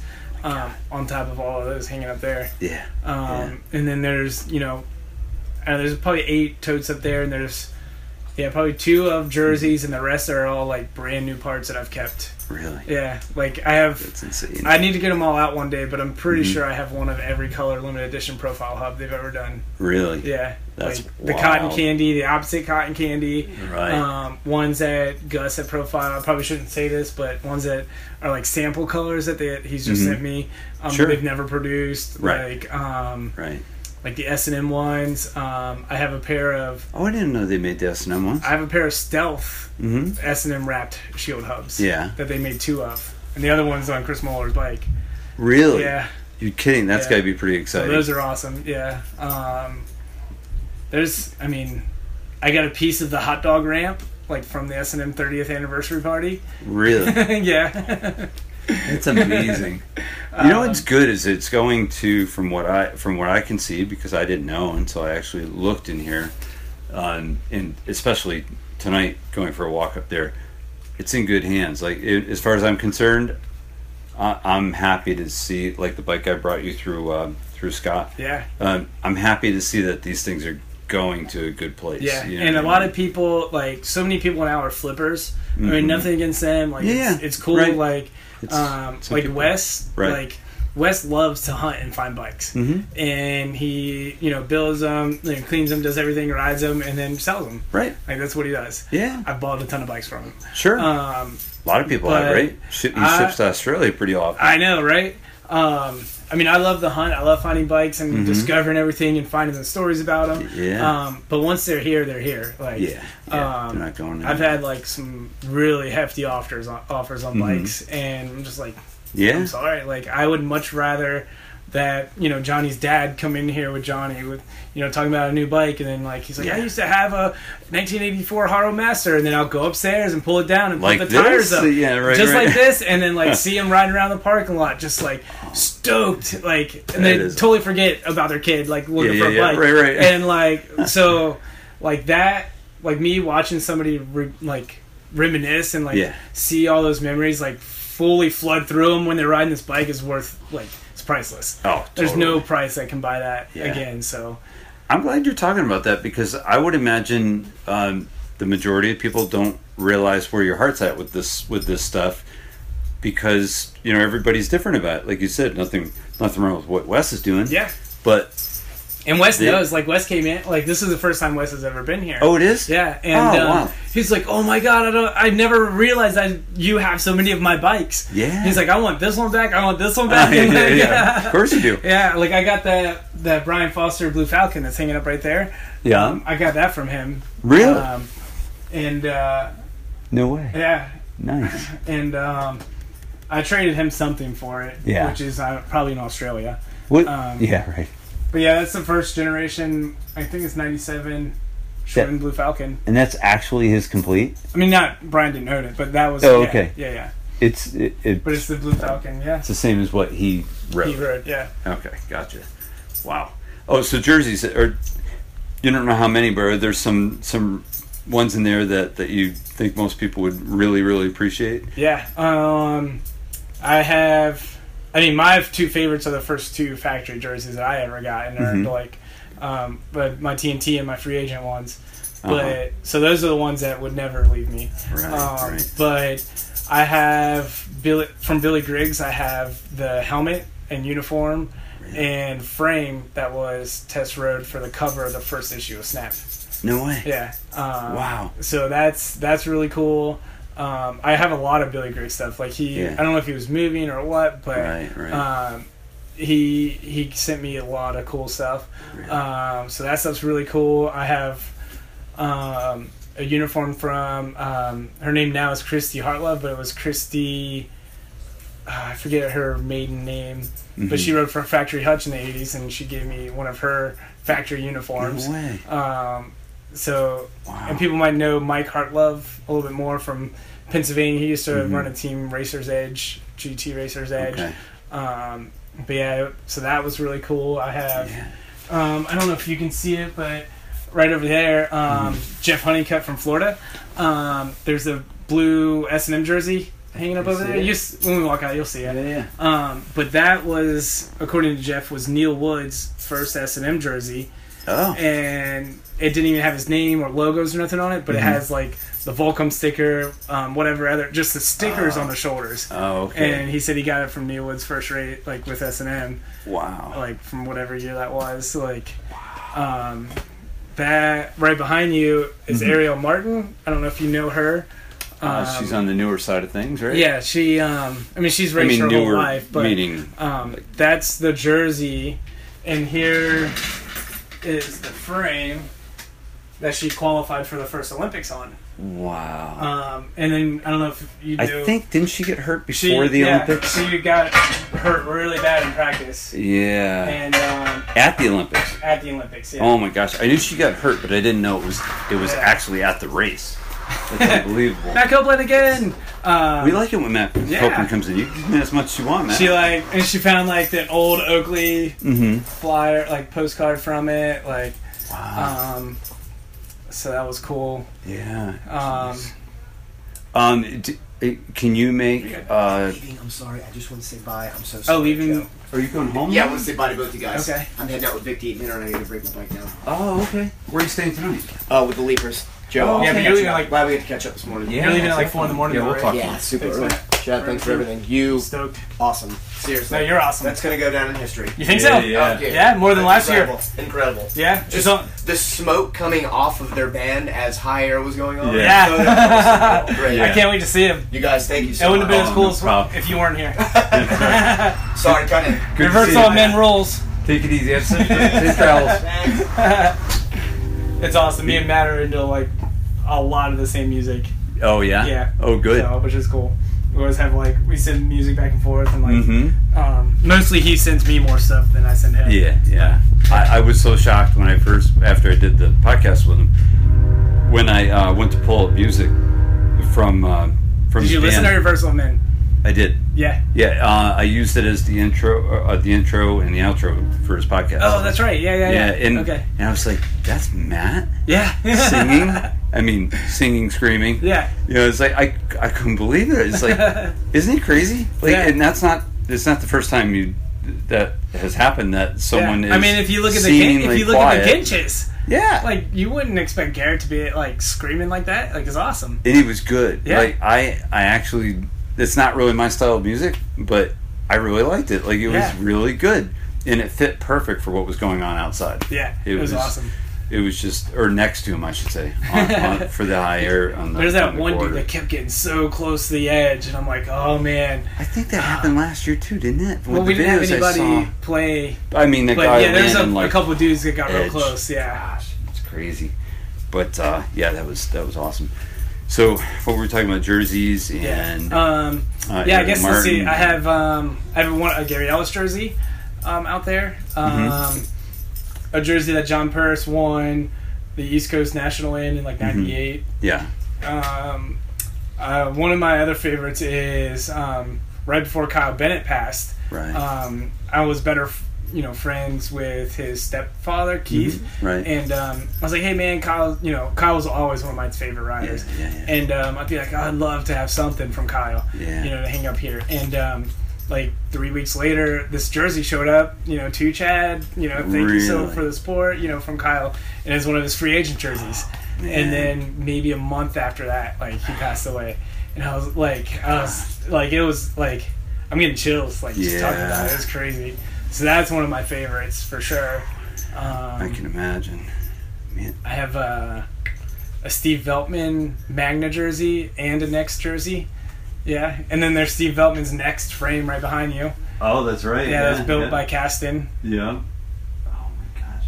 What do you have that Trey Jones wants? You want to touch it? He hasn't touched it yet. He hasn't touched it yet? Oh. Here, you can just read what the front of this one says. All right, here we go. All right, props. BMX Freestyle Video Magazine, Issue 1, Volume 1, March, April 1994. And what is it? It's Billy Gregg's. Well, I mean, like, it's unopened. Oh yeah, totally packed, totally brand new, never opened, totally selfing. Trey Jones, eat your heart out. Yeah, Trey, you're not going to find this in a thrift store, I don't believe. And I think that's the only place he shops. I think pretty much, yeah. Yeah. I mean, I have a ton of other stuff that Trey wants, but I sent him a picture of this, and he like messaged me like 5 days. What do you want for it? What do you want for it? What do you want for it? I'm like, and then finally I was like, I'm sorry, I was just showing you. Well, Trey, I was actually trying to help you out because I was seeing if you had a Corey Nostalgia jersey, but no, I do have. I mean, kind of along the same lines as a DK Dirt Circuit jersey. That's brand new that Jesse from DK sent me in one of my orders. Oh, okay. It was just a thank you. Yeah. Which is cool. So he's like, we only have one left, so you get the second one. Oh, really? Yeah. So now there's I have Spencer Cole. Do you know who Spencer Cole is? I do. Is a long time, always raced for DK. Yeah. But I guess I don't know if Stacy was allowed to or not. I don't know. But I guess Dan, what's the owner of DK? Dan Sanachek. Danachek is the Bill. There's Bill Danachek. Bill. Which that's is, right. Is that the dad? I think. Because then you got his daughter Nikki, who is married to Jared Raflick. That's right. I believe that's how it all goes. So Bill has one. God, this is going to be the first time I've ever been able to contribute information to a podcast that might actually be accurate. So Bill has one, Stacy has one, and I now have one. But they built 3 magnesium DK frames for Spencer. Wow. So I've one of those. Wow. And he still races now? Yeah, he does. Yeah. What else is cool? You just look around. Everything's cool. Yeah. Oh, what were we talking? Oh, go ahead. Oh, this is an S&M 38 special that they made for Shimano. No way. For Interbike. Yeah, they made 2 of these. Wow. Realtree, camo dipped, and everything. Like. Yeah. Why Shimano? They released DXR on it. Oh, okay. Interbike. Yeah. So they needed a frame to put their components on, and that's what they chose. Yeah. That's awesome. What else? The Ariel Martin Olympic frame's awesome. Yeah. I have a Colony Manopause. Keith Trenner. This was Keith's the Minstrel Cycle. Right. From like 96, 97. Oh my god. So this is the S&M Minstrel Cycle, and then about a year and a half ago, since when he worked for Colony, he made a Manopause that had the same Pierce head tube like this. New age version, but they made 30 of them, and 15 of them went overseas, and 15 of them stayed in the States, and I got, I think it's number 11. Wes had one. I don't know if he still does. Wes had one too. I got one for him. Yeah. Wow, that's crazy. Yeah. So tell me about the. We were talking before we came back in the room.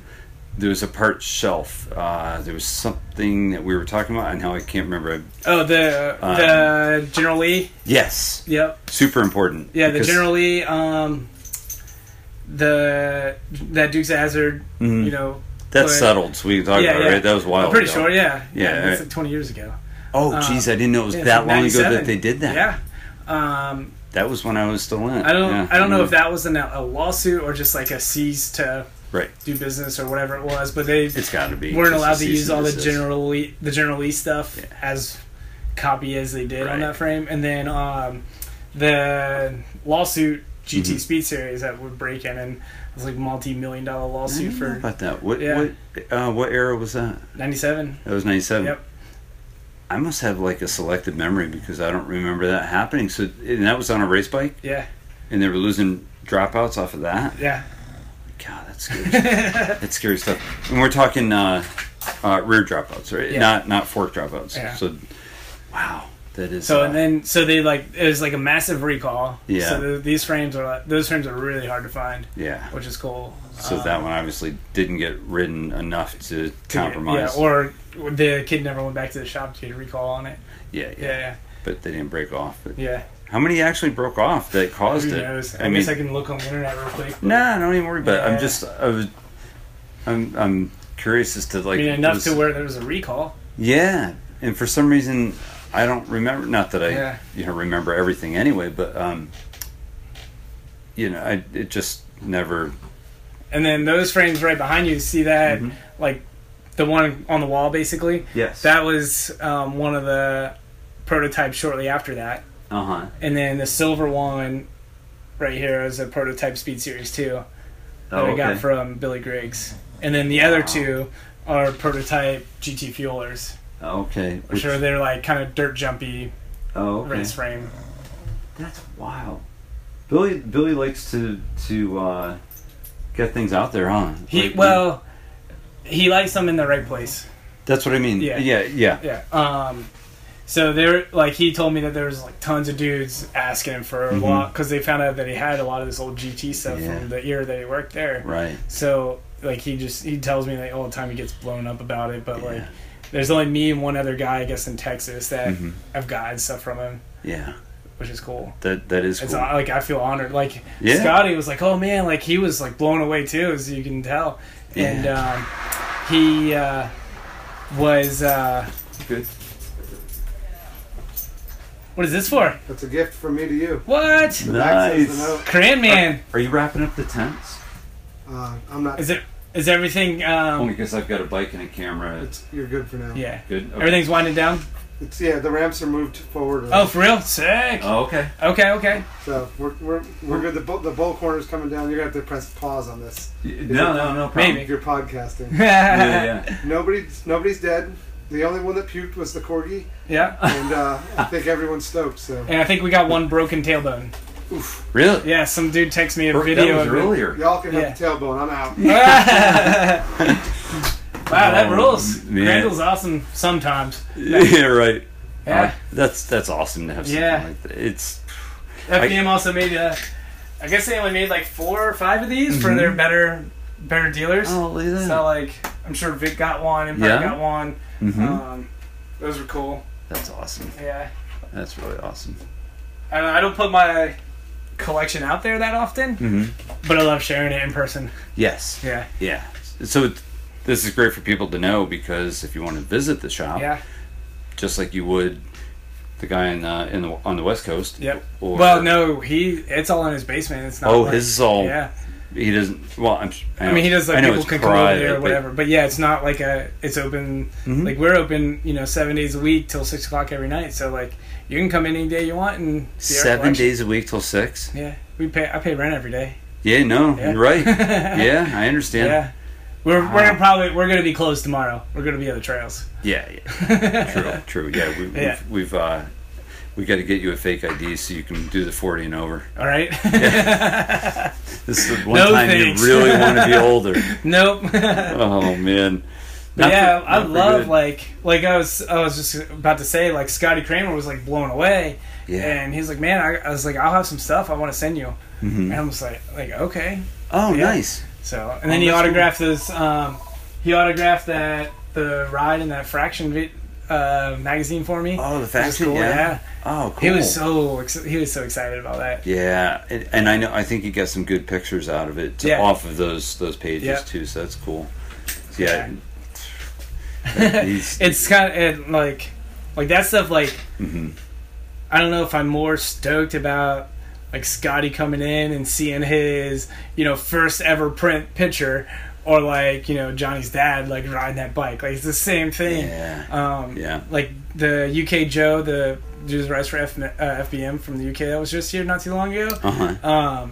Yeah, he's like, I had one cover, like the only picture he ever had on a magazine was a cover of Ride UK, and I brought it out, and he was like, "Oh my god!" Like, so like, and you knew exactly where it was, right? Well, there's that 23mags.com. Like I use that all the time. Sure. I just Googled, Joe, whatever I forget his last name right now, and then like Ride UK magazine, and it pulls it up. So, and that's kind of how I found. Scotty wasn't sure what issue his first cover was. Right. That's how I found that too. Right. So. Oh, that's so cool. And then I just go right here and like I have a list on the BMX museum here, but I'm definitely missing way less magazines than I already have. Yeah, I mean, you were out there looking, letting people know what the gaps were that you were missing, and hopefully that helped. Yeah, so I'm missing a lot of the ABA magazine, BMXer, from 1982 to like 1995.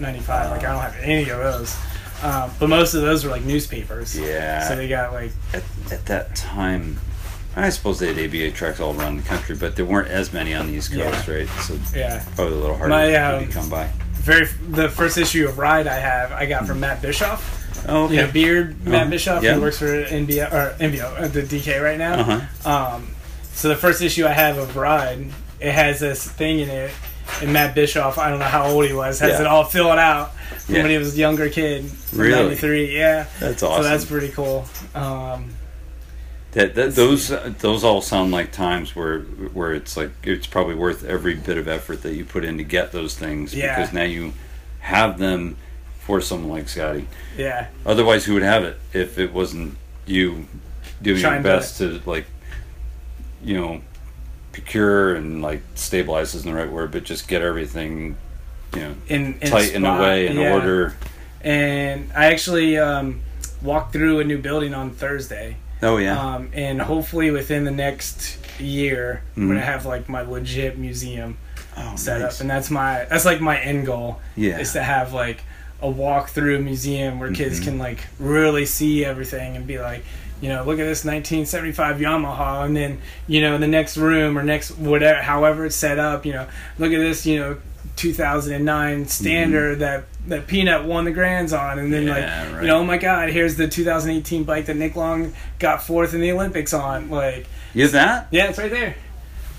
No way. You can't. There's a glare, but you can see the 64 right there. No way. And like in my head, I like kind of want to have like a closet that you can like shuffle through all the jerseys and they're in some sort of order, or like I think Nick Long's bike with his jersey there, like.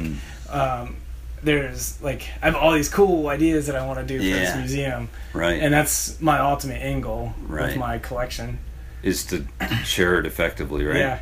Yeah. I mean, it's shared right now on our mezzanine right here, but like as you saw, it's just crammed up there. It's kind of dark, right? But I want to have it, proper lights and set up, so like. It would probably help you with making enough space in your shop too. Yeah, well, I mean, this like I want it all together. Like the building I looked at, like. I'm going to put an offer in, but it's about 10,000 square foot of warehouse, and then it has like a 2-story office building. Whoa. So in my head, like the office building will be the museum, and then we're going to turn one of the bays in the warehouse into the shop. Right. And then I'll have the warehouse for like our overstock and whatever. Yeah. And then there's another third bay for our ramps. Inside. Okay. So you could still have jams. No matter the weather, we wouldn't have to wait 2 hours for the rain to stop. Yeah, right. Yeah, but that's my end goal. Yeah, is to be able to have like ramps, museum, shop, all under one roof, all under one place. Yeah, like so it's just like a cool compound for BMX amazing. Where everybody can come and hang out, right? No matter the weather. Right. That is so awesome. Yeah, and people are gonna love that if it happens, I'm sure. So that's my goal. And I have a lot of cool ideas. I just need to put them in motion. Right. Yeah. Now you have the goods. You've got the history. Yeah. Just got to find a way to display it, right? The space. Yeah, that's awesome. I had no idea this is exactly what you're doing with it, and I think the reason why you're doing it is awesome. Yeah.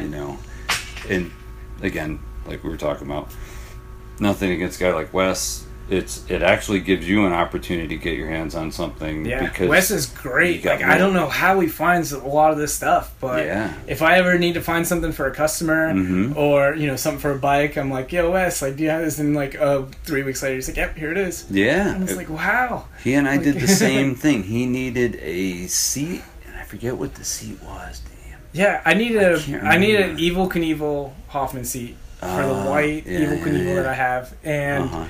I'm like, Wes, like, I need this. And then he just happened to be at Spring Fling down in Florida, and he walked by and saw a brand new one sitting on somebody's thing for sale. And like, he bought it and sent me a picture of it, and I was like, what? He's like, well, I know you needed this. He's like, I didn't even like he didn't ask like or barter with the dude for a price. He bought it, and then like I gave him $20 more than he paid for it for finding it, and that was that. Like, he knew I wanted it, knew that there wasn't really a price on it. And that's the only thing I needed to finish my Hoffman. Yeah. And I know what it was. I had a Reynolds seat. I ended up with a Reynolds seat, which was plastic. And it said. Did it say Reynolds or just R&R? I think it was R&R. R&R, yeah. Yeah. And he was building up that Reynolds, the CR44 or whatever it was called, white one maybe, I forget. But he needed that seat as maybe, I don't know if it was the last piece he needed, but it made it complete. Yeah. So anyway, he put that toward something I really wanted, which was the very last bike that I rode before I retired for a while, and that was a Spooky bike. So which was made by Harrison. Dave Harrison. Yeah. Spooky Dave. Spooky Dave. Yep. Yeah. Did you see the prototype Angel of Death that I have sitting on the table out there? No, I didn't. And then, I didn't. That was built by Spooky Dave. Oh, okay. Yeah. I got that from that lot of bike parts that I bought from Pat Parker. Oh, okay. He got it from somebody who got it from another somebody that I guess Crandall traded 240s. Really? Like, Crandall gave this dude this. It's either number 1 or number 2 FBM frame, and then dude gave Crandall 240s. Like, I mean, but you don't think about that stuff then, you know? And then somehow Pat Parker had it. You know, I bought it in that giant lot of. I bought a truck full of stuff from Pat. Like, did you? He's a bike flipper. He does a lot of used stuff. But sure. Yeah, I just went into his house and I was like, "How much do you want for this room? How much do you want for this room?" And that's how I bought all the stuff from him. Yeah. And but yeah, like that FBM is awesome. Yeah. So that's really cool. That one I just got from Scott is a very early Angel of Death too. Oh, right. Right. And I guess he found it like sitting on the side of the road or something. Yeah, he said it was like a weird happen chance thing, and he just grabbed it as soon as he saw it. But yeah, so I mean that's cool. And that's how I get most of my bikes. Yeah. Like, yeah. It's just, dude Scott like came here, he's been here a couple times, and he just knows that I like bikes, and every time he sees something he texts me that's like somewhat BMX related. Oh, that's awesome. I have friends that do HVAC, friends that do like surveying. Yeah. That's how I found that Matthews that I have upstairs. I don't know if I showed it to you, but it's a rear suspension BMX bike from 1975. Yeah. And when that bike came out, it was the lightest production bike, which is crazy because it's like 35 pounds. Yeah. And but yeah, he was surveying some lady's land and saw a couple bikes in a pile and outdoors. Yeah, outside. And gosh. He was like, "Oh, what are you doing with those bikes?" And then the lady, I don't know what she said, but he gave her like $30 for like these 3 bikes, and he wanted one of it was like a big Schwinn like road bike or whatever, and he picked that thing up and sent me a picture of it. And he's like, "I think this is a BMX bike," and he brought it by here, and Like he wanted a hat or something, so I gave it to him. And then I like started looking. I'm like, holy crap, this is a Matthews. Right. And like did more research, and I'm like, holy crap, like this is a rad bike. And then I had a pair of red mags that I put on it, and that's all I had to do, and it was done. That like, was it. Riding, yeah. So like that's cool. Like you have a buddy that does plumbing, and yeah, he's all the time texting me pictures. Oh, because they're in basements all the time. Yeah, and that's where stuff is. Yeah, stuffed. The last deal that I made with him, it was a Pro Performer World Tour, like the Power Series cranes. It's a purple one right at the top of the stairs. It's really nice. Yeah, and I was like, I'll give you up to $500 for it. Right. And he just turned to the lady and was like, I'll give you $500 for it. I'm like, Matt, like no, like that's not how you do it. Like, like you started like $100, but. Right. Either way, it was still a killer deal. Yeah. And but like most of those like people that do that, they don't ever really like want a finder's fee. They're just into what I'm doing. Yeah. And like I forget. I feel so bad. I forget the dude's name that we unloaded all that stuff from. He's moving to Germany and can't take his stuff. And he's like, I can't think of a better person to give it to. Really? Yeah. And so he just drove it over and gave it to you. Wow, that's amazing because he had a lot of good stuff. Yeah, in there. And he gave Wes a T-shirt too, and like gave like Rave Chief a couple things. Like, oh cool. He just has to get rid of all of his stuff, so he's just giving it to everybody. Down to the toolbox. Yeah, you can give me his toolbox. That's crazy. Like, yeah, I saw that. Now. Oh my God. Wow. Well, good for him because he also identified with this being a good place for it to go. Yeah.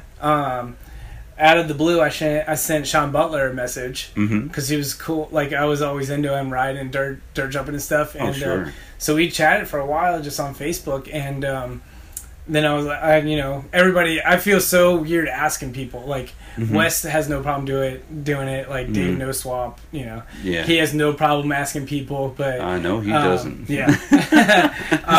But I just, I was like, hey man, like. I've always been a fan. Like I'm a huge S&M fan, and I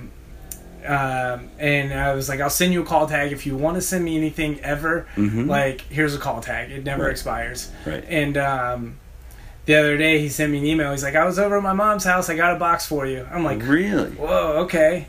Wow. And I don't even know if Chris Moeller knows like how deep my S&M collection is. Right. Right. But he did send me a dirty autographed Moeller hat the other day in my order.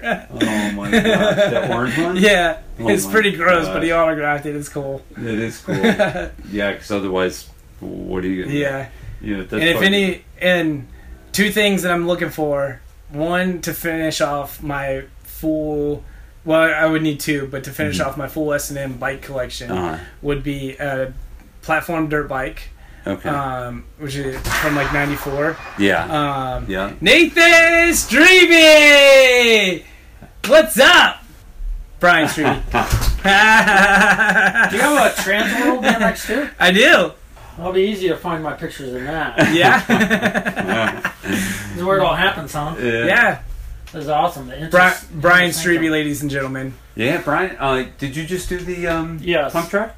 Yep. Deal? That was you? Yep. And actually, I was got over in a cruise, sent me a message like, hey, you want to write up a little article? I'm like, yeah, sure. And it took like 5 hours to do it on my cell phone, so it's on BMX News. Oh, cool. Nice. So I'm like, now I'm like all over. Yeah, right. I can ride for it. And no, it was a great deal, man. Yeah, it looked cool. It showed up. Yeah, the track was ridiculous. Usually at pump tracks, you show up and you're like, oh yeah, or whatever. Dude, this thing is gnarly. Like I heard 180 to like triple 180 berms to like it was. Well, if you slide all those boxes over there, okay. I'll do that a little later. Yeah. So they're in order. This top shelf is all the BMX Pluses from number 1 through the end. That's crazy. The top shelf, there's like Freestyle and a bunch of like smaller zines. The middle shelf starts with Ride BMX somewhat in the middle and comes one way. And then the other way is like the end of BMX Plus. Dude, that's awesome. And then the bottom shelf is Dig on one side and Ride UK on the other. Wow. Man, I need to just move out here for a while. Yeah, right. Sweep the floor and reminisce. Like, and then I'm still in 1996. Leave me alone, Chad. All the bicycle motocross, the BMX action. Oh, wow. Pool Mags, BMX Today, Super BMX, Freestyler, Freestylin', Super BMX. Did I say that? Yeah. Those are all complete. You know what I would like to do? Just about, yeah. I would like to get all the NBL BMX Todays and scan them and put them online. And I know the ABA would like, because they're trying to control the history of BMX. It's wild. Exactly. Like last year, I can't say anything bad right now. I know. Yeah, you can be totally impartial with this.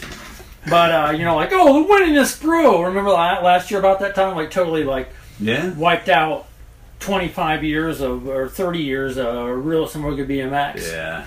Back when when they were struggling. Yeah. Because I know they took a huge loan out in 91 or 92 just to keep, or somewhere in there. It was real secretive. I've heard 3 people say it. The NBL was kicking butt for a lot of those years. And then they we've always been really great. We've always. Sorry. You're making him zip his lip. We're in the middle of recording a podcast, so... Oh, are you? So, yeah. Okay, post that thing now. Brian's pretty open. Sorry for... Hey, you know what? He has an opinion or two. Yeah. I don't use... Nathan's usually the one that's spitting an opinion. I've started to a little bit. Yeah. Did you see the final run there?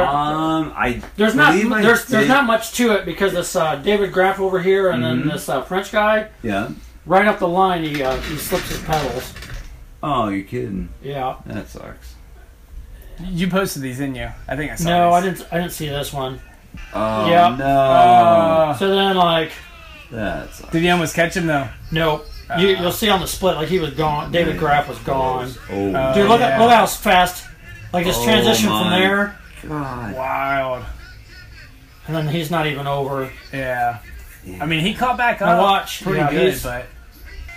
I mean, I would say he caught up pretty good, but dude, that one guy was cool, straight up Yeah. Who was that guy? Is he a mountain biker? No, he's from France. His name is Eddie Certe from France or whatever. It was great. They qualified people from. There's this dirt jumper street rider guy from Ireland. That was going quick. Wow, that's awesome. Really quick. Barry Nobles was on the Rail to Burn podcast, and they did a great job. They gave that event a lot of time, and they did a great job. Barry did a great job. Just talking about the whole event. It was cool. So I got a pretty good. This is really cool too. You roll up in the current BMX World Championship and BMX is there for a pump track. Right? Yeah. You're like, what? Well, that's awesome. Her and wasn't it $3,000 to the winner? $6,000. 6 to the winner. 6 to the winner. 2,500 for that. Yeah. Oh my gosh, that's amazing. Here, Mr. Streamy, this is before you. Yep, absolutely. Yeah. Is that the first one? Very first one. Wow. Oh man. Yeah. Dude, that's awesome. Yeah. All right, we should wrap up. Yep, sorry. I apologize. No. Were you guys really doing? Got some, I just thought I'd come in here. Yeah. And, I apologize. I really do. No, don't apologize. I shouldn't have came in here. I have some. I have a camera and some valuables outside. Got it. One of the tents, so I'm kind of I hope they're still there when I get there. That's what I just texted one of the dudes to ask if they could bring in all my old FBMs that I have out there. Oh, okay. Yeah. All right. I mean, not that I would think somebody here would steal them. No, you never know. I'd like to think not, but you never know. You get a different, all different people you may not even know that may have never been here before. So anyway. There's so many people's first times here. Yeah, it feels awesome. Well, it's like Swamp Fest. You see it, you see the footage from it, and then you're like, I can't miss it. I have to go this year. So I went this year. Same thing with this. Yeah. Saw it last year, and I'm like, wow, this would be really cool to go to because it's. Laid back, fun time. I shouldn't say laid back for me, not for them. Vic from Circuit was complimenting me like crazy. Yeah. And so many people were like, "This is so organized," and I'm like, "Really? This feels so wild to me." But I mean, they're like, "There's porta potties and there's food. This is more than any other jam ever." It's hard to do, really anywhere, but it's hard to do in the Northeast. It takes a lot of planning to put on the jams that I do, let alone anyone else. And Vic does them at his shop. I've never been up there. I need to go. Yeah, he's got a really cool shop. I feel bad now that he's been to one of my jams before I came to one of his. It's all good. Yeah, it's all good. You guys are both doing it for the right reasons, and that's awesome. So but him and Kara, they really make an effort to make something happen, but through the bike shop, and it's not, their intention isn't to benefit the bike shop. It's like we're having a jam. The sport. Like, anyone and everyone come and I think a lot of people have forgotten that if you better BMX in a whole, like, your business, like my business, or, Vic's shop, or, Chippendale, or whatever shop, Tony and Mudslingers, like, if you better BMX in a whole, it's, in the end, it's going to come back to you and help you. Like, so you got to get out of that little bit of, like, selfishness, like, that immediate selfishness to, like, look in the bigger picture. That everything's going to come back around in full circle. Yeah. I agree. That's probably a good place to end it on, because I don't know, man. that was perfect. Yeah. But yeah, thank you awesome. for everything. Yeah. I appreciate I'm stoked to be able to help out. Like, I don't. Yeah, it's like, awesome. Not to bad talk any other podcasts I've ever listened to, but I feel like I just connect better with BMX in Your Blood than any other one. Yeah, and I appreciate that. And it isn't to slight anyone else, because everyone has their own style, and I'm glad there's so many different podcasts to listen to. I say more the merrier, And it's kind of like the same stuff that I like stock. Like, I kind of don't really stock anything I wouldn't ride myself. And like, I don't say I wouldn't support, but I will support something else over this thing if I like that more, of course. Sure. Not because this thing's cool, but just because I like that thing. Right. Right. And I still listen because Dale Holmes is great at it. We all just push each other. I haven't listened to Dale Holmes's at all. I need to. I've listened to Rail the Berm a lot, but I fast forward through most of it. I've listened to, 20 or 30 of yours so far. It's so great. I just have so many hours of. I have well over 100 hours of Final Cut, like edited. There was, last I counted, it was like 115 or 120 hours for the first year. That's wild. Some of them are two-parters, like Brian Foster and Garrett Burns. Brian's old. And Steve Brandles. Brian Foster's one of my favorite riders. Like, I don't care. I mean, it's awesome. Scotty was here. Last year, Matt Hoffman was here. Like, that's awesome. Last year. Yeah, look at that. Brand new Outsider. Here's the Spooky Built. No way. Angel of Death, yep. Right. I don't know where we were at, but you know what? We were talking about how you connect with it, and I connect with you, and that's why I'm here, because of you and because of Steve. Because you guys both do great things. I appreciate what you're doing for the show. And I was gonna. That's what I was saying. Like, Kramer was here this year, Matt Hoffman was here next year, but I think if Brian Foster came in, I would be totally like giggly starstruck. And he may, because he will have gotten his doctorate by then. Yeah. In his podcast, he talked about, I got to chill out a little bit until I graduate, because he's in the physical part of it where he can't go to school with a broken leg. Yeah. You know what I mean? So he said once he graduates, he's. If anybody's out there that's listening that has the very first SN video, Feel My Chest Muscles Here, I'm a Racer. Yeah. Or the Platform Dirt Bike. Yeah. Let me know. Yeah. ASAP. Absolutely. Definitely throw in anything you're looking for. But this has been awesome. I appreciate it. And I'm glad we got this done on a day. I know. Just during the jam. And we didn't have to wake up early Sunday morning. Gosh, you're not kidding. I'm whooped. But I really appreciate it. Thanks, Joe. We'll talk more this weekend. You roll. No, you roll. You roll. I'll fight you for it. I appreciate it.